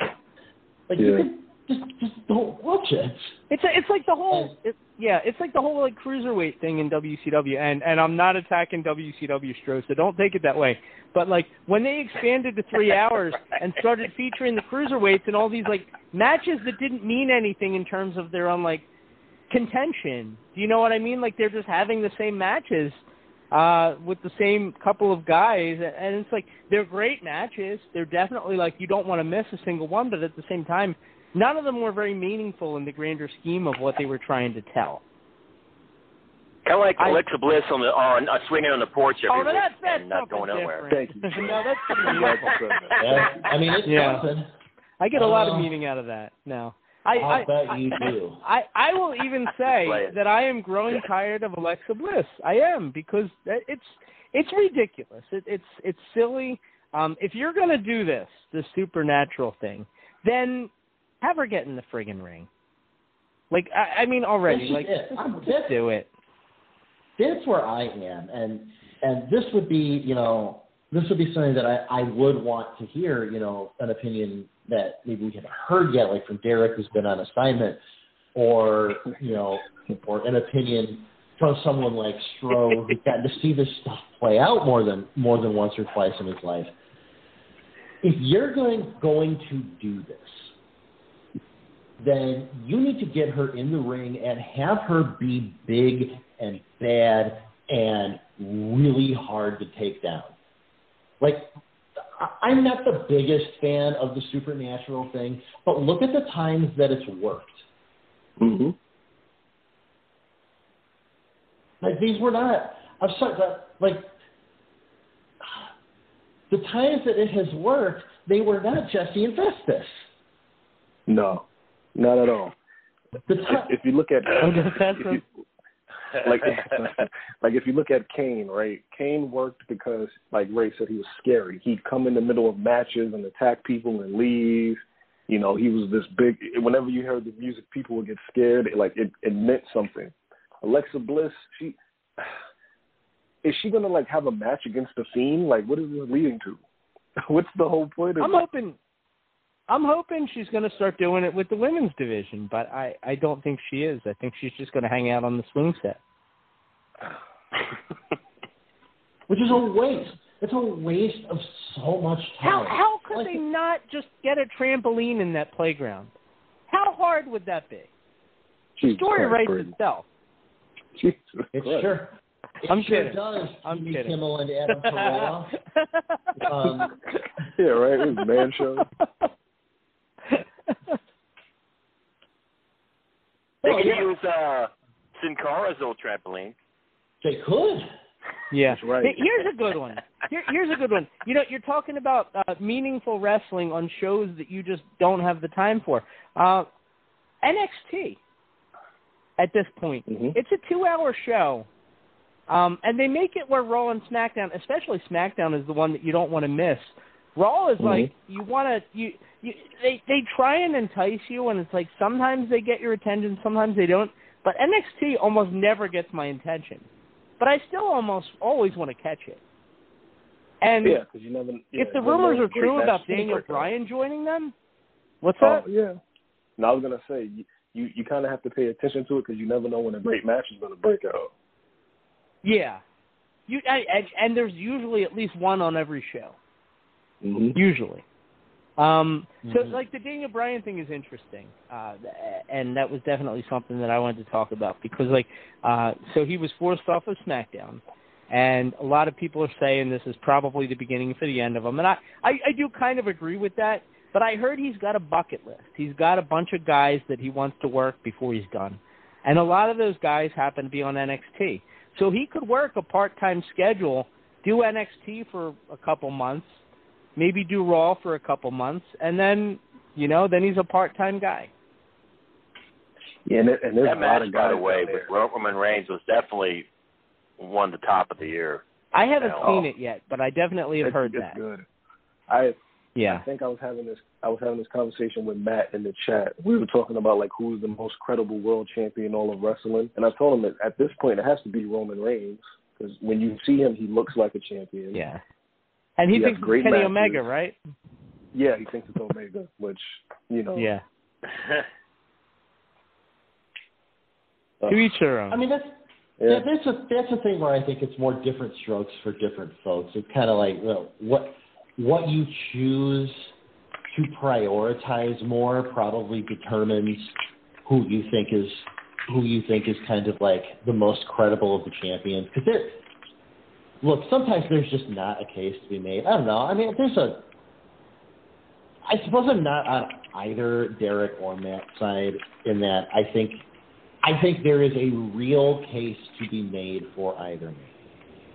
I do. I think you can make a very good case for Roman Reigns, and you would make the exact case that Derek was starting to make.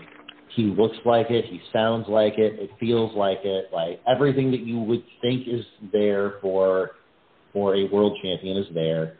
For Omega, there comes a point where the arms full of belts start to matter, and he's at that point. So that it can't. Whatever you value, you value. Here's my thing with Kenny Omega, and then we'll take a call. My thing is, and I love the guy. I think he's great. But in AEW, how permanent are any of their champions? How much are they somebody that they're going to get behind? Long term, WWE is invested in Roman Reigns. They've been trying for years to make it work, and they finally found something that I think, ironically, now that he's dissing the fans, as is often the case, everybody's embracing him and thinks he's the greatest thing in the world. But WWE has been clearly invested in Roman Reigns for a long time now, and so it's hard to argue with him being the best position champion. Because while I love Kenny Omega, the person, and I think, like, the wrestler is a damn good one and he's exciting and blah, blah, blah, blah, blah, I could just as soon see him lose to Adam Page in a month because it's AEW Gang Wars, and that's the way it works. Okay. Now, you brought up Omega, so I heard Jim Ross say this about a year or two ago before AEW was a thing. And I wonder if this still rings true. JR had said Kenny Omega will never truly be a superstar until he goes to WWE. Do you think that's still the case now, or is it kind of like, well, he has his own show and it's probably the biggest promotion? He said that like 2-3 years ago. I remember him saying that. Oh, okay, so before AEW, yeah. Yeah. But you think that's still the case, or can he kind of, get by on the New Japan and AEW stuff? Because I know that used to be the adage. You got to go to Vince. Yeah. I think at the moment, you have to go to Vince if there's not an alternative that's like Vince. And I think right now New Japan and AEW are big enough that you could make an argument that he doesn't have to go there. But by the same token, if I look at everybody on that roster, I think Kenny Omega might be the only one there, and maybe Chris Jericho, who don't have to go to WWE to be bigger. I think everybody else on that roster would have to go to the WWE in order to really take off.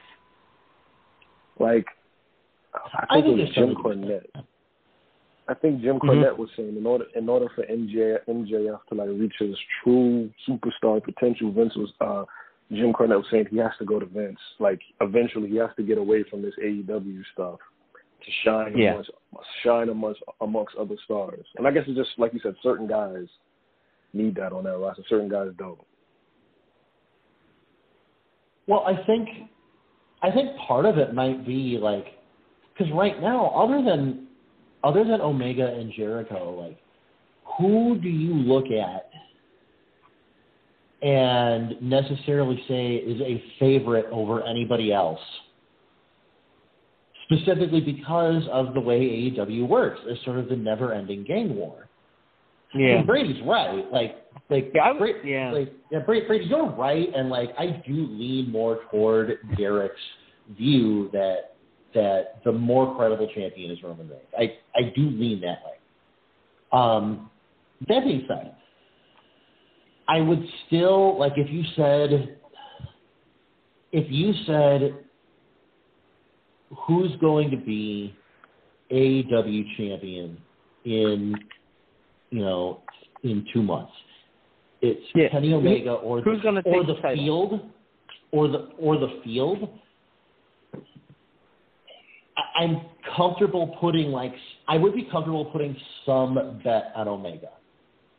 Well, yeah, no, and I'm not saying that. What I'm saying is that they switch directions fairly frequently. In fact, because I watch all the Dynamite, so there have been times where alliances broke up, and I'm like, well, when did that happen? And I realize they have other programs on YouTube and stuff like that, and I realize that a lot of that is probably when that's happening. But I mean, I would be very comfortable saying, sure, Omega could be the champion in 2 months, or it might be random next person that they decide to get behind. Well, right, and yeah. All right, and I guess the only thing I'm saying is that, and I think this sort of this kind of agrees with Cornette's point and agrees with what you're saying too, and agrees with what Derek's saying is that,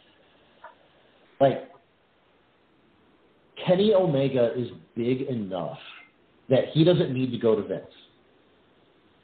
Because for whatever AEW is, I am reasonably confident that Omega will defeat, X wrestler. I can't say that about anyone else on the AEW roster because ultimately they are just dudes. Here's the comparison.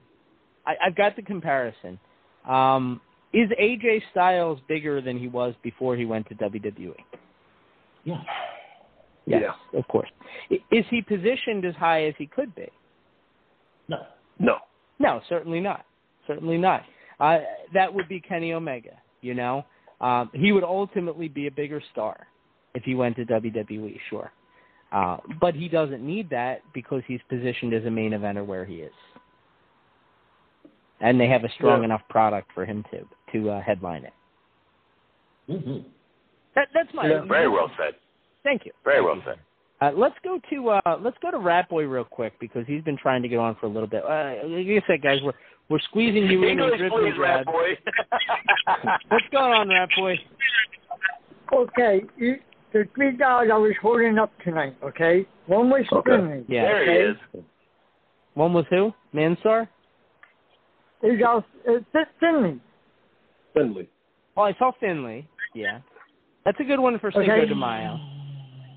Yeah. And plus Plus, I saw Al Snow. Okay. Al Snow. Okay. Well, that was random. Definitely worth bringing up. Yeah. Okay. What it is that Finley, is going for $15 used. Okay. What? Are you talking about the wrestler or the action figure? The action figure. Okay. All right. Okay. And Al Snow is going for something I like would think $10. you used Finley for $15. Okay. I got Finley and Al Snow for $1 a piece. Have you reached out to Matt Cardona? Because I think he would probably buy your action figures. And the black figure that I got here, I thought it was Old Man Johnson.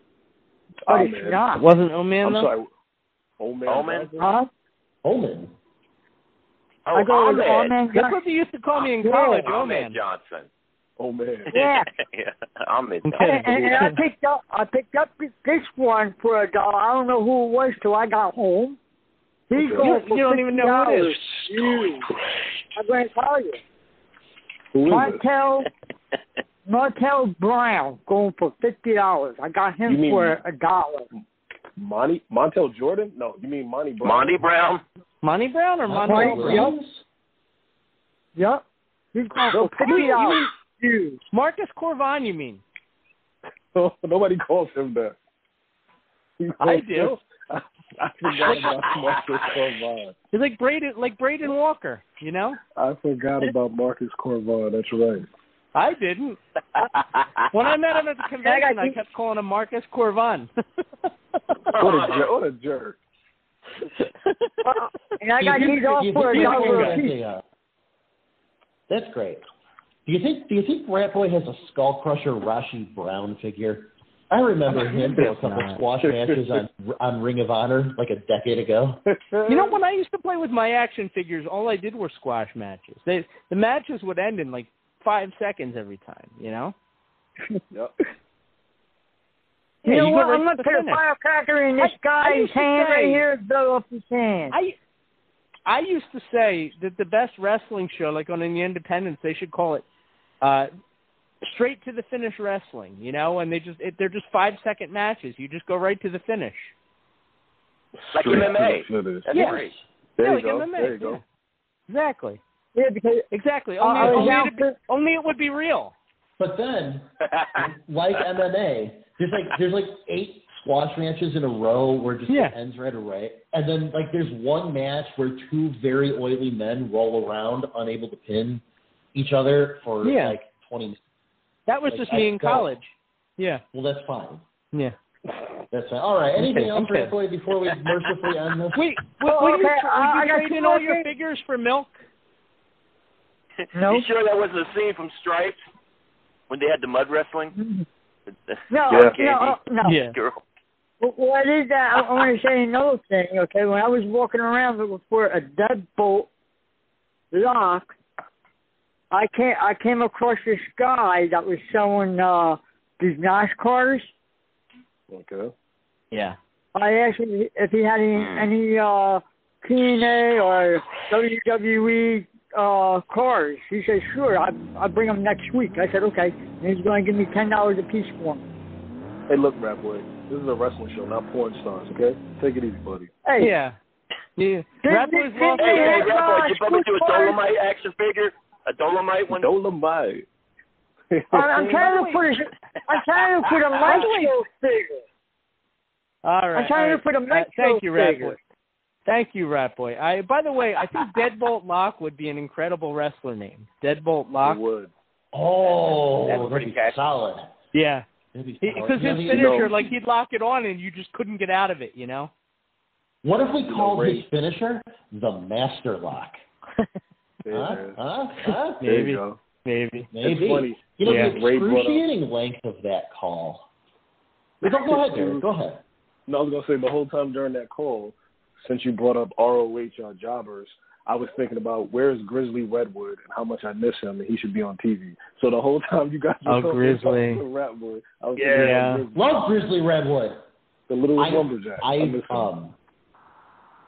Many, many years ago, I went to a Ring of Honor show in St. Louis, Missouri, and am ashamed to say that I 100% embarrassed the person that I went with, because at an untaped show where we got Jim Cornette and a match that featured Claudio Castagnoli, Chris Hero, Austin Aries,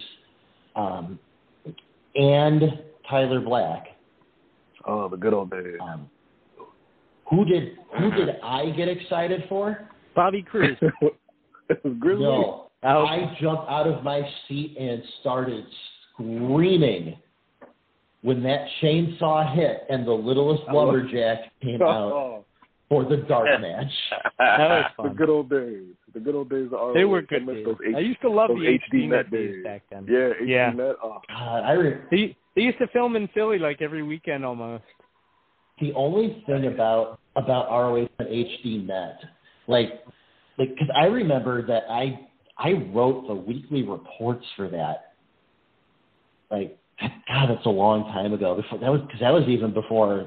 Actually, I think before Derek or I was on here. And 2008. I was before the podcast. Yeah, I think that was before. I mean, that was before any of us. I was just reporting, Yeah. Yeah, there wasn't like a set time on those shows, and so and to give you an idea of how long ago this was, like I was still in college when that was happening.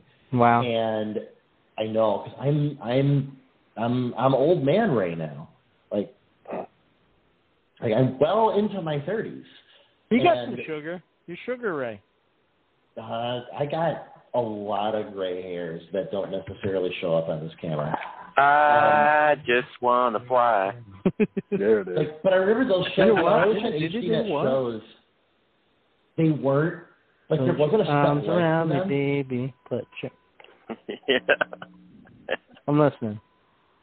No, you're not. You're singing.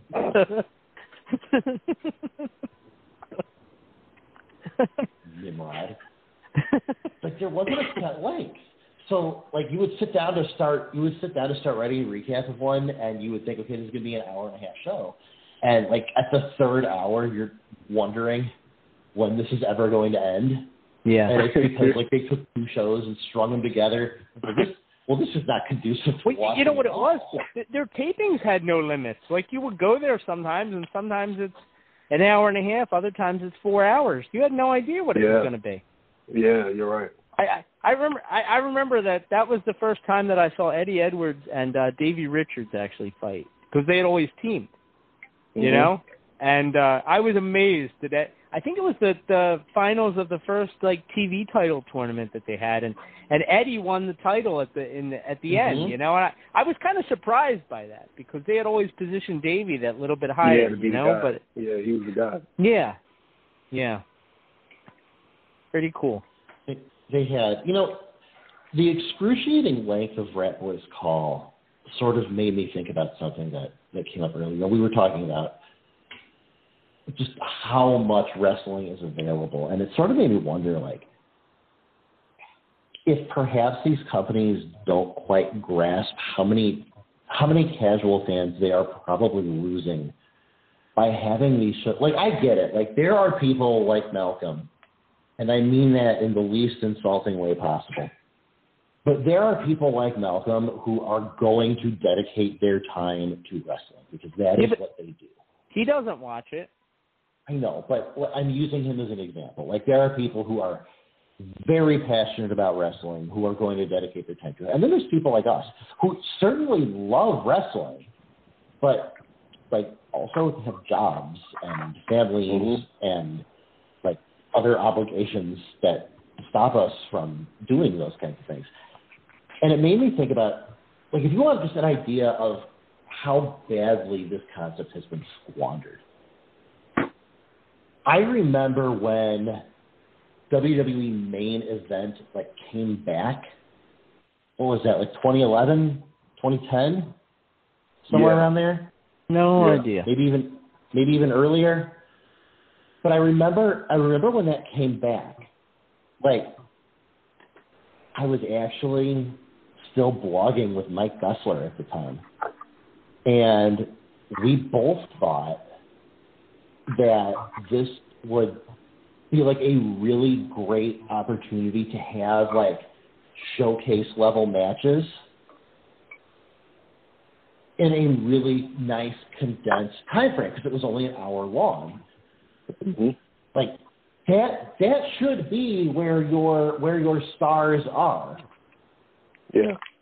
They should be on the show that can draw the most eyes. And the fact that they don't get this is sort of mind-boggling. I mean, we live in a society, as I begin to actually morph into a Seinfeld character, we live in a society where people make millions of dollars a year publishing ridiculous things on YouTube. And there is an actual formula for publishing things on there where you actually want your content to be under 10 minutes. Because people are going to look at that time length and then they're going to invest their time in it. The fact that they have just chosen to take a 1-hour program and waste it and instead lose people by burying everything in these 2 and 3 hour just slog fests, to me is mind-blowing. I mean, Derek, do you have time on any day of the week to sit down and watch a 3-hour television show? No. And it's even worse because, like you said, on these shows, they don't make anybody feel important. Like on Raw, who's important on Raw? Bobby Lashley's the champion. I turned to Raw last night. Lashley's the champion, but the show ends with Lashley getting beat up by Drew McIntyre. And I'm pretty sure next week Braun's gonna beat up both of the guys, and then they'll have Lashley win the match on Sunday. So I've watched all 3 participants beat each other up, and now I'm supposed to look at Lashley, even though he comes off as a champion. It's like I just watched him get beat up for the last 2 weeks. You wouldn't. Sorry. You'd watch Raw in the heyday, and the show would start with Steve Austin getting beat up, and he might even get beat up in the middle of the show. But by the end of the show, Austin was standing tall, or Vince, the number one bad guy, was standing tall. They gave you a reason to care about these guys. But these guys, they just beat each other up every week. Who cares? Yeah, it doesn't mean anything. It absolutely doesn't. They have 7 hours of just WWE main roster, if you consider NXT. What if they just did an hour every day of the week? Just an hour for better. I do too. Yeah, it'd be better. Maybe my answer is I just need to watch an hour of WWE every day and then cut it off. I don't know. An hour a day keeps the doctor away.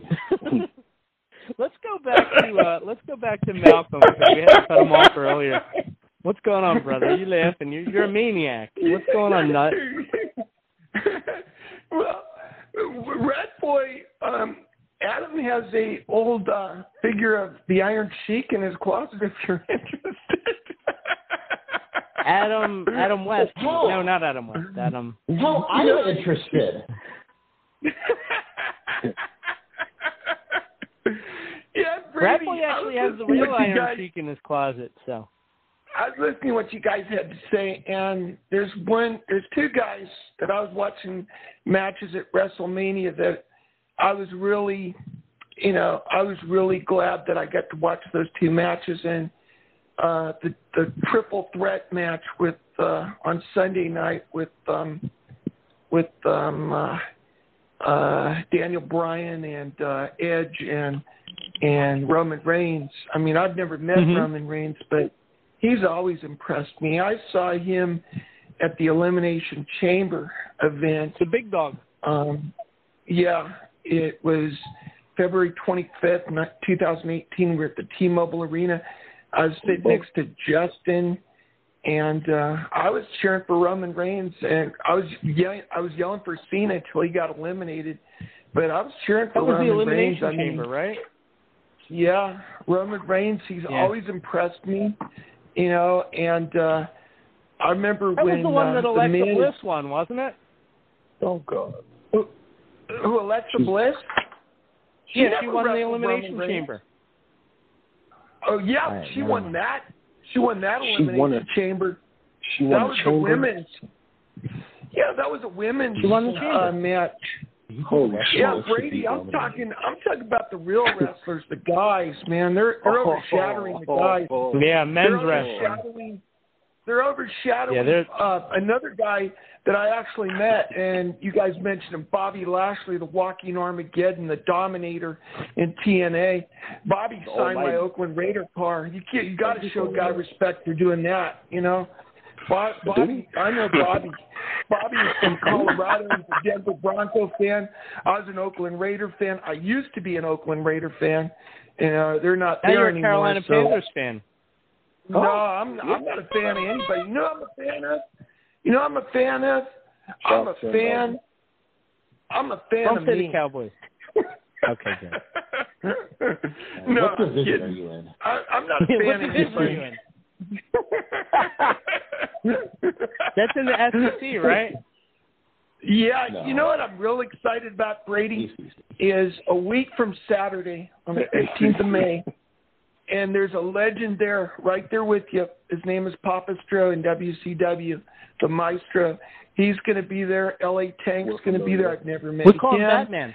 And I get to meet, and I'm making a poster board for I have this a shirt. guy. Green's going to be there. I would have done it. But Tommy Wildfire Rich, it's going to get wild, baby. It's going to get hot with me and Tommy Wild. When Malcolm Meany and Tommy Wildfire Rich hook up for the first time, and Papa Stro's there for the mediator in between us, Yeah, you're going to set him on fire. It's going to get hot, man. Yeah. Yeah, I mean, I'm looking forward to that. I mean, Adam's going to be there. All right, Velvet. I'm looking forward to it. And Brady, I got to tell you this. I like some of the stuff you said tonight. Yeah, and I want you to know that you, about Mike. Mike's been sick. I don't know when he'll be back on, but he's just been real sick. I'm praying for him right now. He okay? But I want to tell you, I think you are one of the best announcers on the air right now. To me, you're up there with the old Oakland Raider announcer, Bill King. I mean, you know what you're talking about. And am I ahead of him or about the same? Or because I love Barry Windham and Mike Rotundo and Captain Lou Albano from '85. That's what I like, man. I like both. Yeah. Thank you. Thank you, Malcolm. Those are very nice words. Now, unfortunately, I do have to let you go. You gotta realize the man is all around the VOC Nation. Yeah, live with it. Love you, brother. He's the man. Brady, I would say that you are probably like the Tom Brenneman of announcers. Yeah. Tom Brenneman. Like you're fine. Nobody's upset that you're there, but like we know Pat Summerall is probably the preferred choice. So I would say you're probably Brenneman. I'm the David Otunga of guys who shouldn't be announcing. No, don't insult yourself. You're better than that. No, I know. Don't be down on yourself like that. I know. Brady, this is an uplifting show. I think I bring a lot to the table. I do. You do. He's still getting. You do about 300 pounds. No. Don't make me put another caller on. No, don't do that. Dear God. So Mansar. Man, do you want to talk about Mansar, Ray? Mansoor, you know. I did. Man had a 4. I looked it up. Who's not Mantar, by the way? No relation whatsoever. Not Mantar. I actually would be way more excited if Mantar came back. I like Mantar.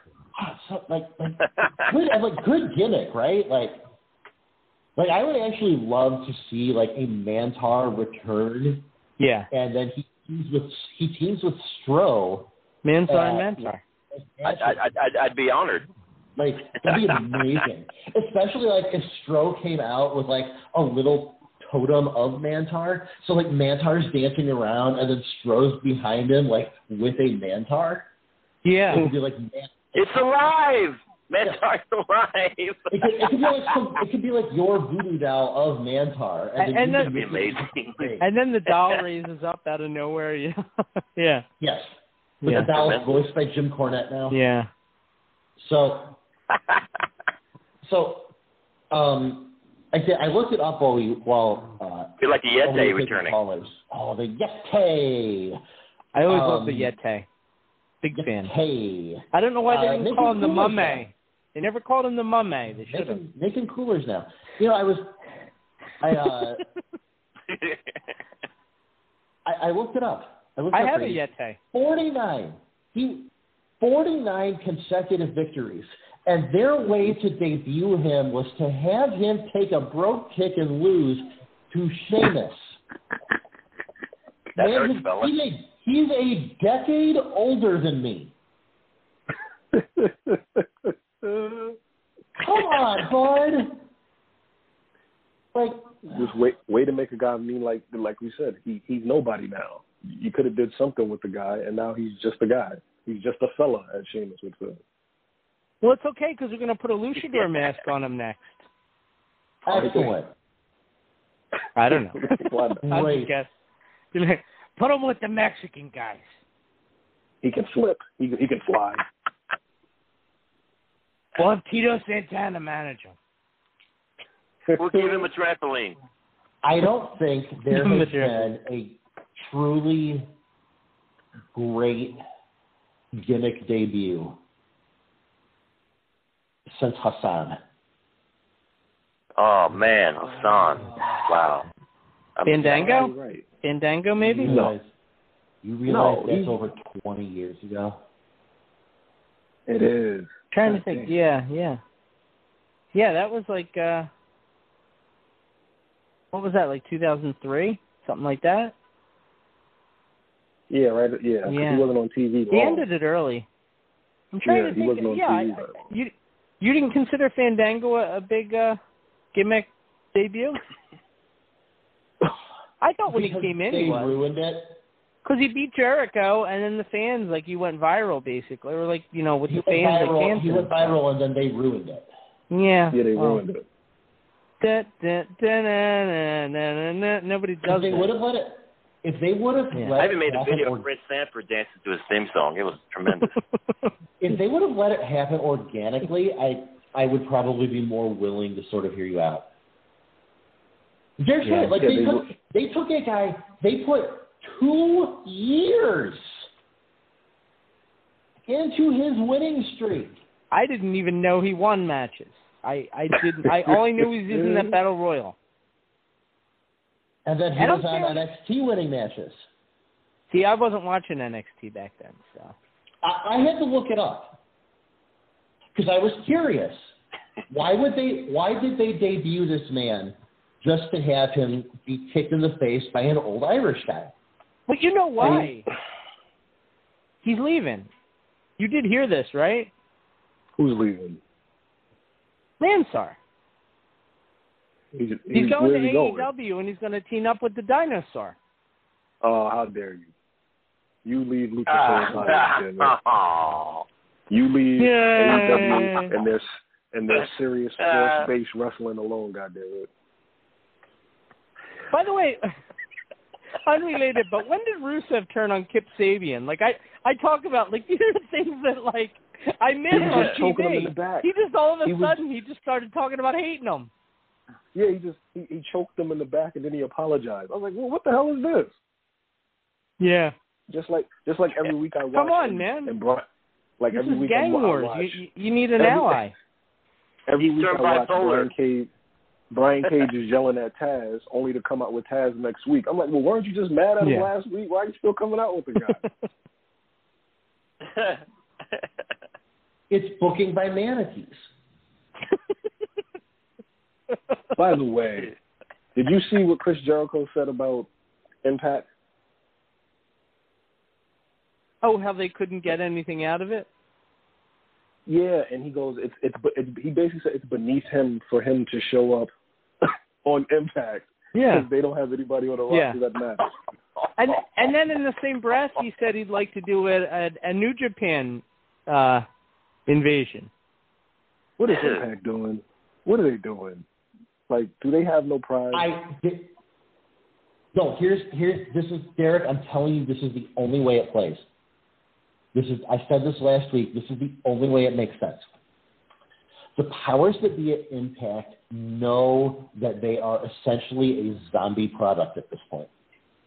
That they are never going to grow and they are never going to necessarily experience any real value. They are attempting to scrap the name for parts. I guarantee you, the end goal, if you are at Impact, the end goal is to get AEW to buy the rights to your intellectual property and turn you into a secondary show. That has to be it. That has to be. Because they look minor league at every turn. Every damn turn, they look minor league.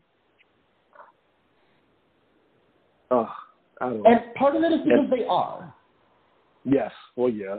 I mean, but even, I think I said this on the show before, even when Vince let ECW onto Raw, when ECW was running a bingo hall, he didn't make them look second rate. Like at least he let them on the show. They're not even allowing he propped Impact them up. guys. Yeah, they're not, other than Anderson and Gallows, they're not even allowing Impact guys on the show. No, like I want to see Deonna Purrazzo come in. Like that would be cool. Yes. Like there's a lot of like talent in Impact. It would be really good. Let's see. Let's go to Dustin. This is the last caller for the evening, and then we're going to shut it down. Dustin, what's brother, up, Bertie?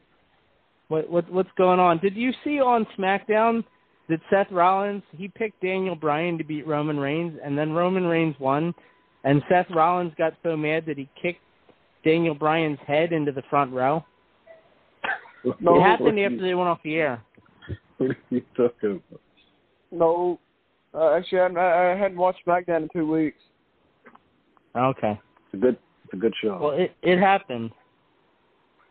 Yeah, I already knew. I heard about the Daniel Bryan match. I already knew Roman was going to win anyways. How'd you know that? I thought Daniel Bryan was going to win the title for sure.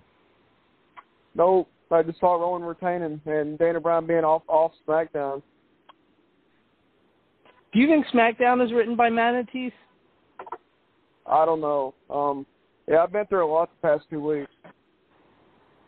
Do you think manatees are smarter than people?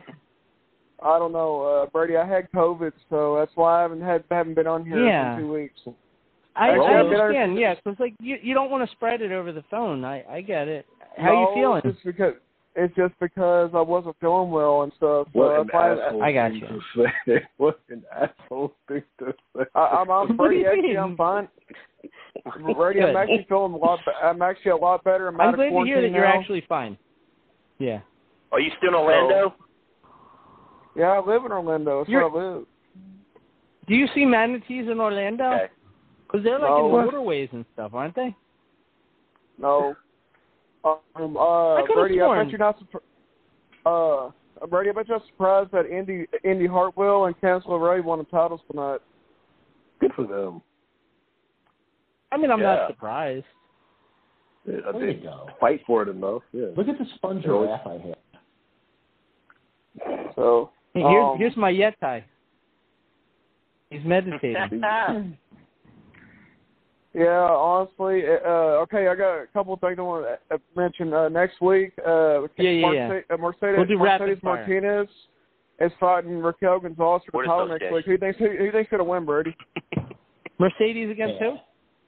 Against Raquel Gonzalez for the title next week. I think Raquel's going to win. You think so?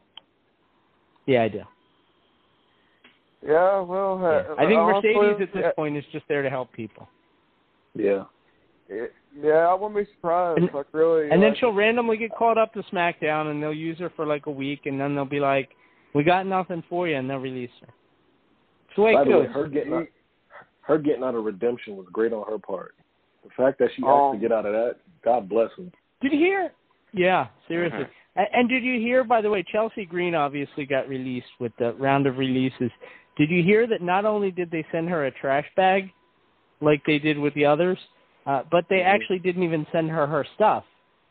They sent her like a collection of things that, like, one thing was like from Lana, like it was like one of Natty's like outfits. It was like all this random stuff that they didn't even know weren't Chelsea Green's. She hadn't been there in like 6 months, so she's like, you know, I found it hard to believe that they had anything of mine there anyway. And Mark Carrano, what a ass! If he's the one who did this, he seemed like a jerk in Total Divas. Like I could totally see that. Yeah. Brady. Unless you were Natty or Nikki Bella, and even then he was a jerk. Brady, who they should have won the Asuka, Charlotte, and Rhea Ripley match? They're all fighting each other, right? Yeah, triple threat match. I think Rhea Ripley's gonna win. Yeah. Honestly, I have a bad feeling about that. The last time Rhea Ripley was in a triple threat match with Charlotte, it didn't go well. What if she locked in like a figure 8 and like the two of them together and called it a figure 16 and they both tapped out simultaneously? That would be I got to laugh. Don't laugh at that. Don't laugh at that. That was my goal. Well, Brady, I just honestly, I can see Charlotte winning the title, obviously.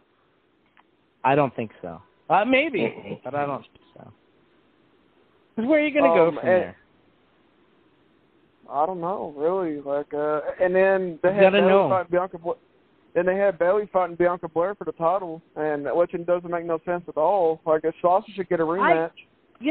I can't see Bailey anymore without thinking of that poor dog from A Dog's Purpose. Have you ever seen that movie? Oh, the little girl's like Bailey, no. Bailey. And it's like now, movie. The one where they made the Thanks poor to dog you. jump off the waterfall. Now, thanks to you, that's all I'm going to see, Brady, so I appreciate that. Thank you. Bailey. All right, Dustin, any more hits? Well, honestly, I think Sasha should be fighting for the title, and Bailey don't deserve a title match. Okay. Well, they got to alternate them, keep everybody happy. So they have to always be messing with someone. Sasha lost to Mania. She deserves her rematch. You know what I think they should do? They should just create a fourth brand and give each of the horsewomen one of the titles. Yeah. Look, and never have them fight each other. You know? It's just a matter of time until Becky beats Rhea. Oh, yeah. Totally. One more thing, Brady, before I go. Who's going to win the Seth Rollins and Cesaro match this Friday? Cesaro. So, hold on. We're going to talk about Seth Rollins and Cesaro, then you're going to get off? Is that what you're saying? Yeah, I have to go, Brady. I have to get up early in the morning. Okay. I got you. I think that Seth Rollins is going to win. You do? No, I don't know. Oh, yeah? I'm just trying to get him off. Dustin. I think the referee just walk out. I think the little Cesaro's going red to win. icon on your phone. I think that Cesaro's going to win. What do you think? I see. Here's what I see happening. Towards the end of the match, the referee gets knocked down. Seth hits the low blow, and Cesaro hits curb stomp for the match. That's oddly detailed. Okay, I'll take it. I'll take it. And then when he's done, he spins the referee. No, I think Cesaro's going to spin Seth after Seth wins somehow. At that, I wish he would spin me. You know how back in the day they used to do the double clotheslines? Do you think they would ever do a double spin where they both spin each other at the same time? Oh, now hear me out on this. Booker T comes back for one last match. Yeah. And there's some sort of weird double spin-a-rooney where both he and someone else both hit a spin-a-rooney simultaneously. All right, he's gone. We don't have to do this anymore. I can dig that. Oh, my God. He's gone. Brady, these callers. I love them. They're just. I love the callers. No, but you chase them away, and I love them. I bring them in. I'm inclusive. Oh, dear God. I'm inclusive. I'll never forgive WWE for not having Cesaro give the big swing to the little bull El Torito when he was in the company. I'll never forgive them. That would have been They always teased it, too. Yes. So, huge return this week, scheduled. I'm wondering if it's not going to be like Emelina or whatever, but Eva Marie's coming back. Yeah. Officially. The people are pissed. All right. people are pissed. Are bad. She was always very good at that, just pissing people off.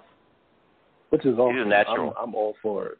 I'm all for it. I remember, I saw her at an NXT house show. I got the tickets to Tommaso and Austin or whoever it was. I forget, but they had Eva Marie versus Asuka. Mm-hmm. And Eva Marie had so much heat. Anytime because Asuka would be she'd be beating her down or whatever, and then anytime Eva Marie got in any kind of offense, the crowd would be booing like crazy. They hated her. Yeah, she had. I remember. It's they don't want her to have anything ever. She wrestled a match on NXT against Bayley for the NXT Women's title. Yeah. And people, they thought she was going to win, and everything she did to Bayley, that place just erupted. And I was like, this is wrestling. This is wrestling in its purest form. I don't get the beef with her. I think if she pisses people off that much, where they don't want to see her get in any offense, then I think she's doing something right. Yeah, there's a place for her. They can use her. There's a place for her. I remember when she was on SmackDown, I remember her gimmick was she couldn't wrestle because something was always going wrong. And I remember she had a debut match, and they go, Eva Marie will not be allowed to wrestle tonight because she got a ticket for running a red light. And I remember the crowd just is boo, and they're booing. I'm like, this is great. That was amazing. And then they released her right after that. Yeah. Yep. They did that for 3 or 4 weeks, and then Eva Marie has a hangnail and needs to seek medical attention. Yeah. So I'm a fan. I think it'll be good. Although they definitely are very close to having too many women on the roster, which sucks because very close. Then some of them are going to go. I saw somebody, I think it was Mick Foley, was lobbying to have an all-women show. Yeah, it was Mick Foley. And then Lance Storm was like, well, that only works if you demote women to put them on the women's show. And then, if you don't demote the women that you need on the women's show, then it won't do well, and then people will use that as an excuse not to have a women's show, which I thought was a little defeatist. I mean, I think that there definitely could be a women's show. In fact, I probably would watch a women's show over Impact and AEW, honestly. And they have so many women that they're not using yet. There are, and I mean, we've talked about this for the better part of a decade on this show in some form or another. I mean, really, Derek, how many times have you or I or both of us or you or I and Brady or come on this show and said, if they would give these women a place to shine, it'd probably be the best show in their rotation. Yes. In the heartbeat. They're great, like you said, they in the past year they got rid of more talented women than any other company, and they still have the most talented women's roster of any company in the world. It's crazy. Yep. And it's more than just the horsewomen now. There's a good 5 or 6 beyond them that could be the centerpiece. I honestly think their women's roster is deeper than their men. Yeah. In terms of the quality. Significantly deeper. Yeah. We've brought it up before. Poor Santana Garrett can't get on any show. She can't get on any of the shows yet. Santana Garrett, Mercedes, Sarah Del Rey is a trainer. I mean, there's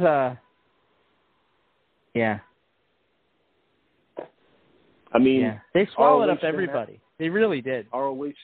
We talked about ROH. They didn't have a women's division. They still found a way to get Sarah in the ring. Yeah.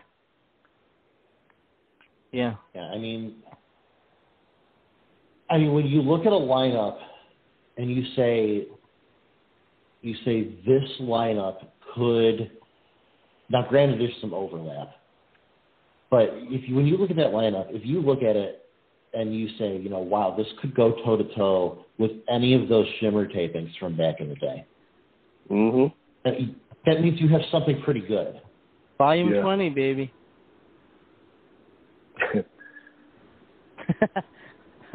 I used to watch this. I was a huge Serena Deep guy back in the day. In fact, I was such a big Serena Deep guy that I was told not to be a Serena Deep guy anymore. I'm only kidding.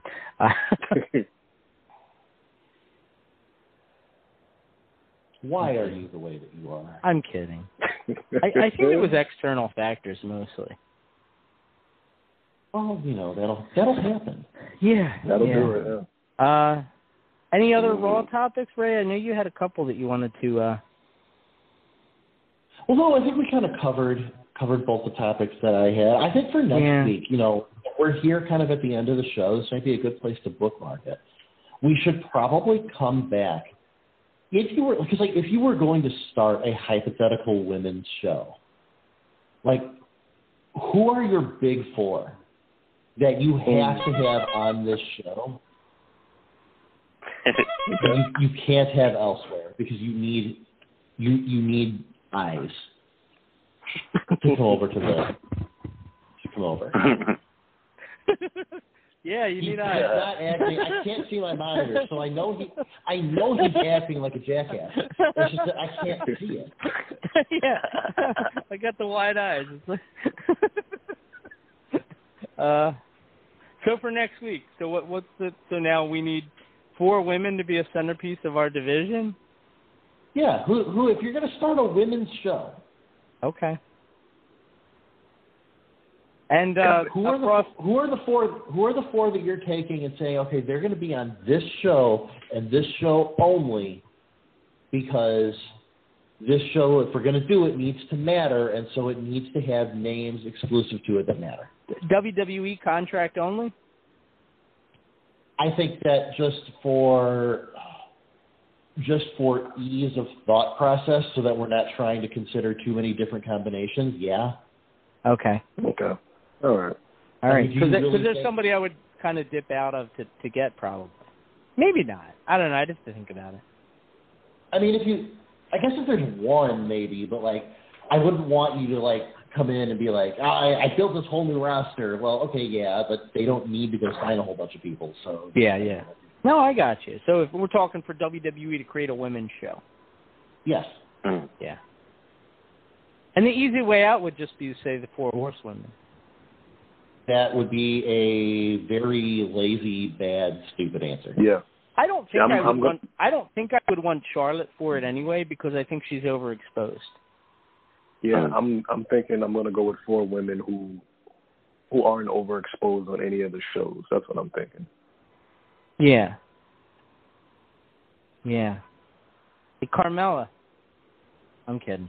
Oh yeah, Carmella. God, you're just about Carmella. Boys, I say we put a bow on this puppy and stick it under the tree. Yeah, I say too. Ray, did you have anything you wanted to plug on the way out? My boy's back. Welcome back, Derek. Let's go. Oh, thank you. We did miss you.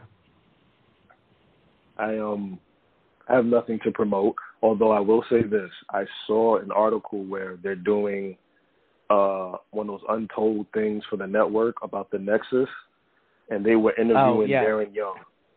If this means Darren Young is one step closer to coming back, and we get the primetime players, God damn it, I'm all for it. Oh, I hope so. I always liked him. I was always a fan. Can we get the long-awaited Coliseum video script primetime players T-shirt? Please, somebody listen.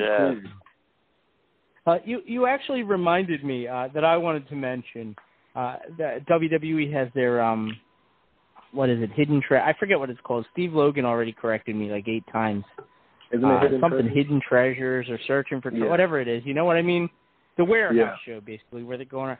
So they had the VOC Nation's own Bill Apter on this past Sunday. They went to Apter's Alley and they were looking for some memorabilia. So be sure to check it out. I haven't seen it yet, but I heard it was very good. So, and Jerry Lawler was on it. So yeah, I think they were looking for Andy Kaufman stuff because Bill Apter, a lot of people don't realize, actually introduced Andy Kaufman to Jerry Lawler. Really? Yeah. Wow. So it's pretty cool. I didn't know that. Yeah, I didn't either. I mean, I did. I knew it from him, but I didn't know it before that. So. All right, Stro, what do you got going on, man? This is Thursday night, WCW Retro at 9 p.m. Eastern Standard Time on VOCNation.com. We'll be discussing the career of Barry Windham. So if you got any cool Barry Windham stories or memories, please call in and share them with us. And this Friday night, the Stro Zone Horror Sci-Fi Show at midnight Eastern Standard Time on my Facebook page, which is facebook.com/Stro the Maestro. The feature will be Atomic Age Vampire in the 60s. So please That's connect. cool. Very cool. Thank you to everybody for tuning in to In the Room this week. Thank you to the incomparable Monsieur Ooh La La. Incredible appearance. Thank you to him. Thank you to ECWA for all that they do. The Super 8 this past Saturday, absolutely amazing. Everybody be sure to check it out on IWTV right now. You can, it's part of the subscription package, so just get it, and you can check out all the great content that's available on IWTV, including this past year, this past Super 8. So be sure to check that out. By the way, I hardly talked about it, but congratulations to Killian McMurphy, our own boy. Had him on a number of times. He's the new Super 8 champion. Congratulations to him. Get better. A very good professional wrestler. Definitely a tough scenario there. Thank you to all of the callers. Thank you to the best crew I could ask for, Kathy, Stro, Derek, Ray, Matt. All you guys are incredible, and you make my week just every Tuesday night is just amazing. So thank you for that. I am truly a blessed man. So everybody, be sure to check out all the other great stuff available on VOCNation.com, live and on-demand programming each and every day of the week. Great interviews and so much more, top-notch analysis, and lots of great stuff on there, so be sure to check it out. Click on the premium link on VOCNation.com and subscribe to our Patreon. Offers start as low as $3, and you'll be able to access all of Bill Apter's old stuff as well. There's a tier for that. So be sure to check that out. All his interviews going back to the 70s and stuff. All available right there for your viewing and streaming pleasure. That's going to do it for this week, everybody. Thank you so much. Take care. Love you all very much, and we'll talk to you real soon. Bye-bye.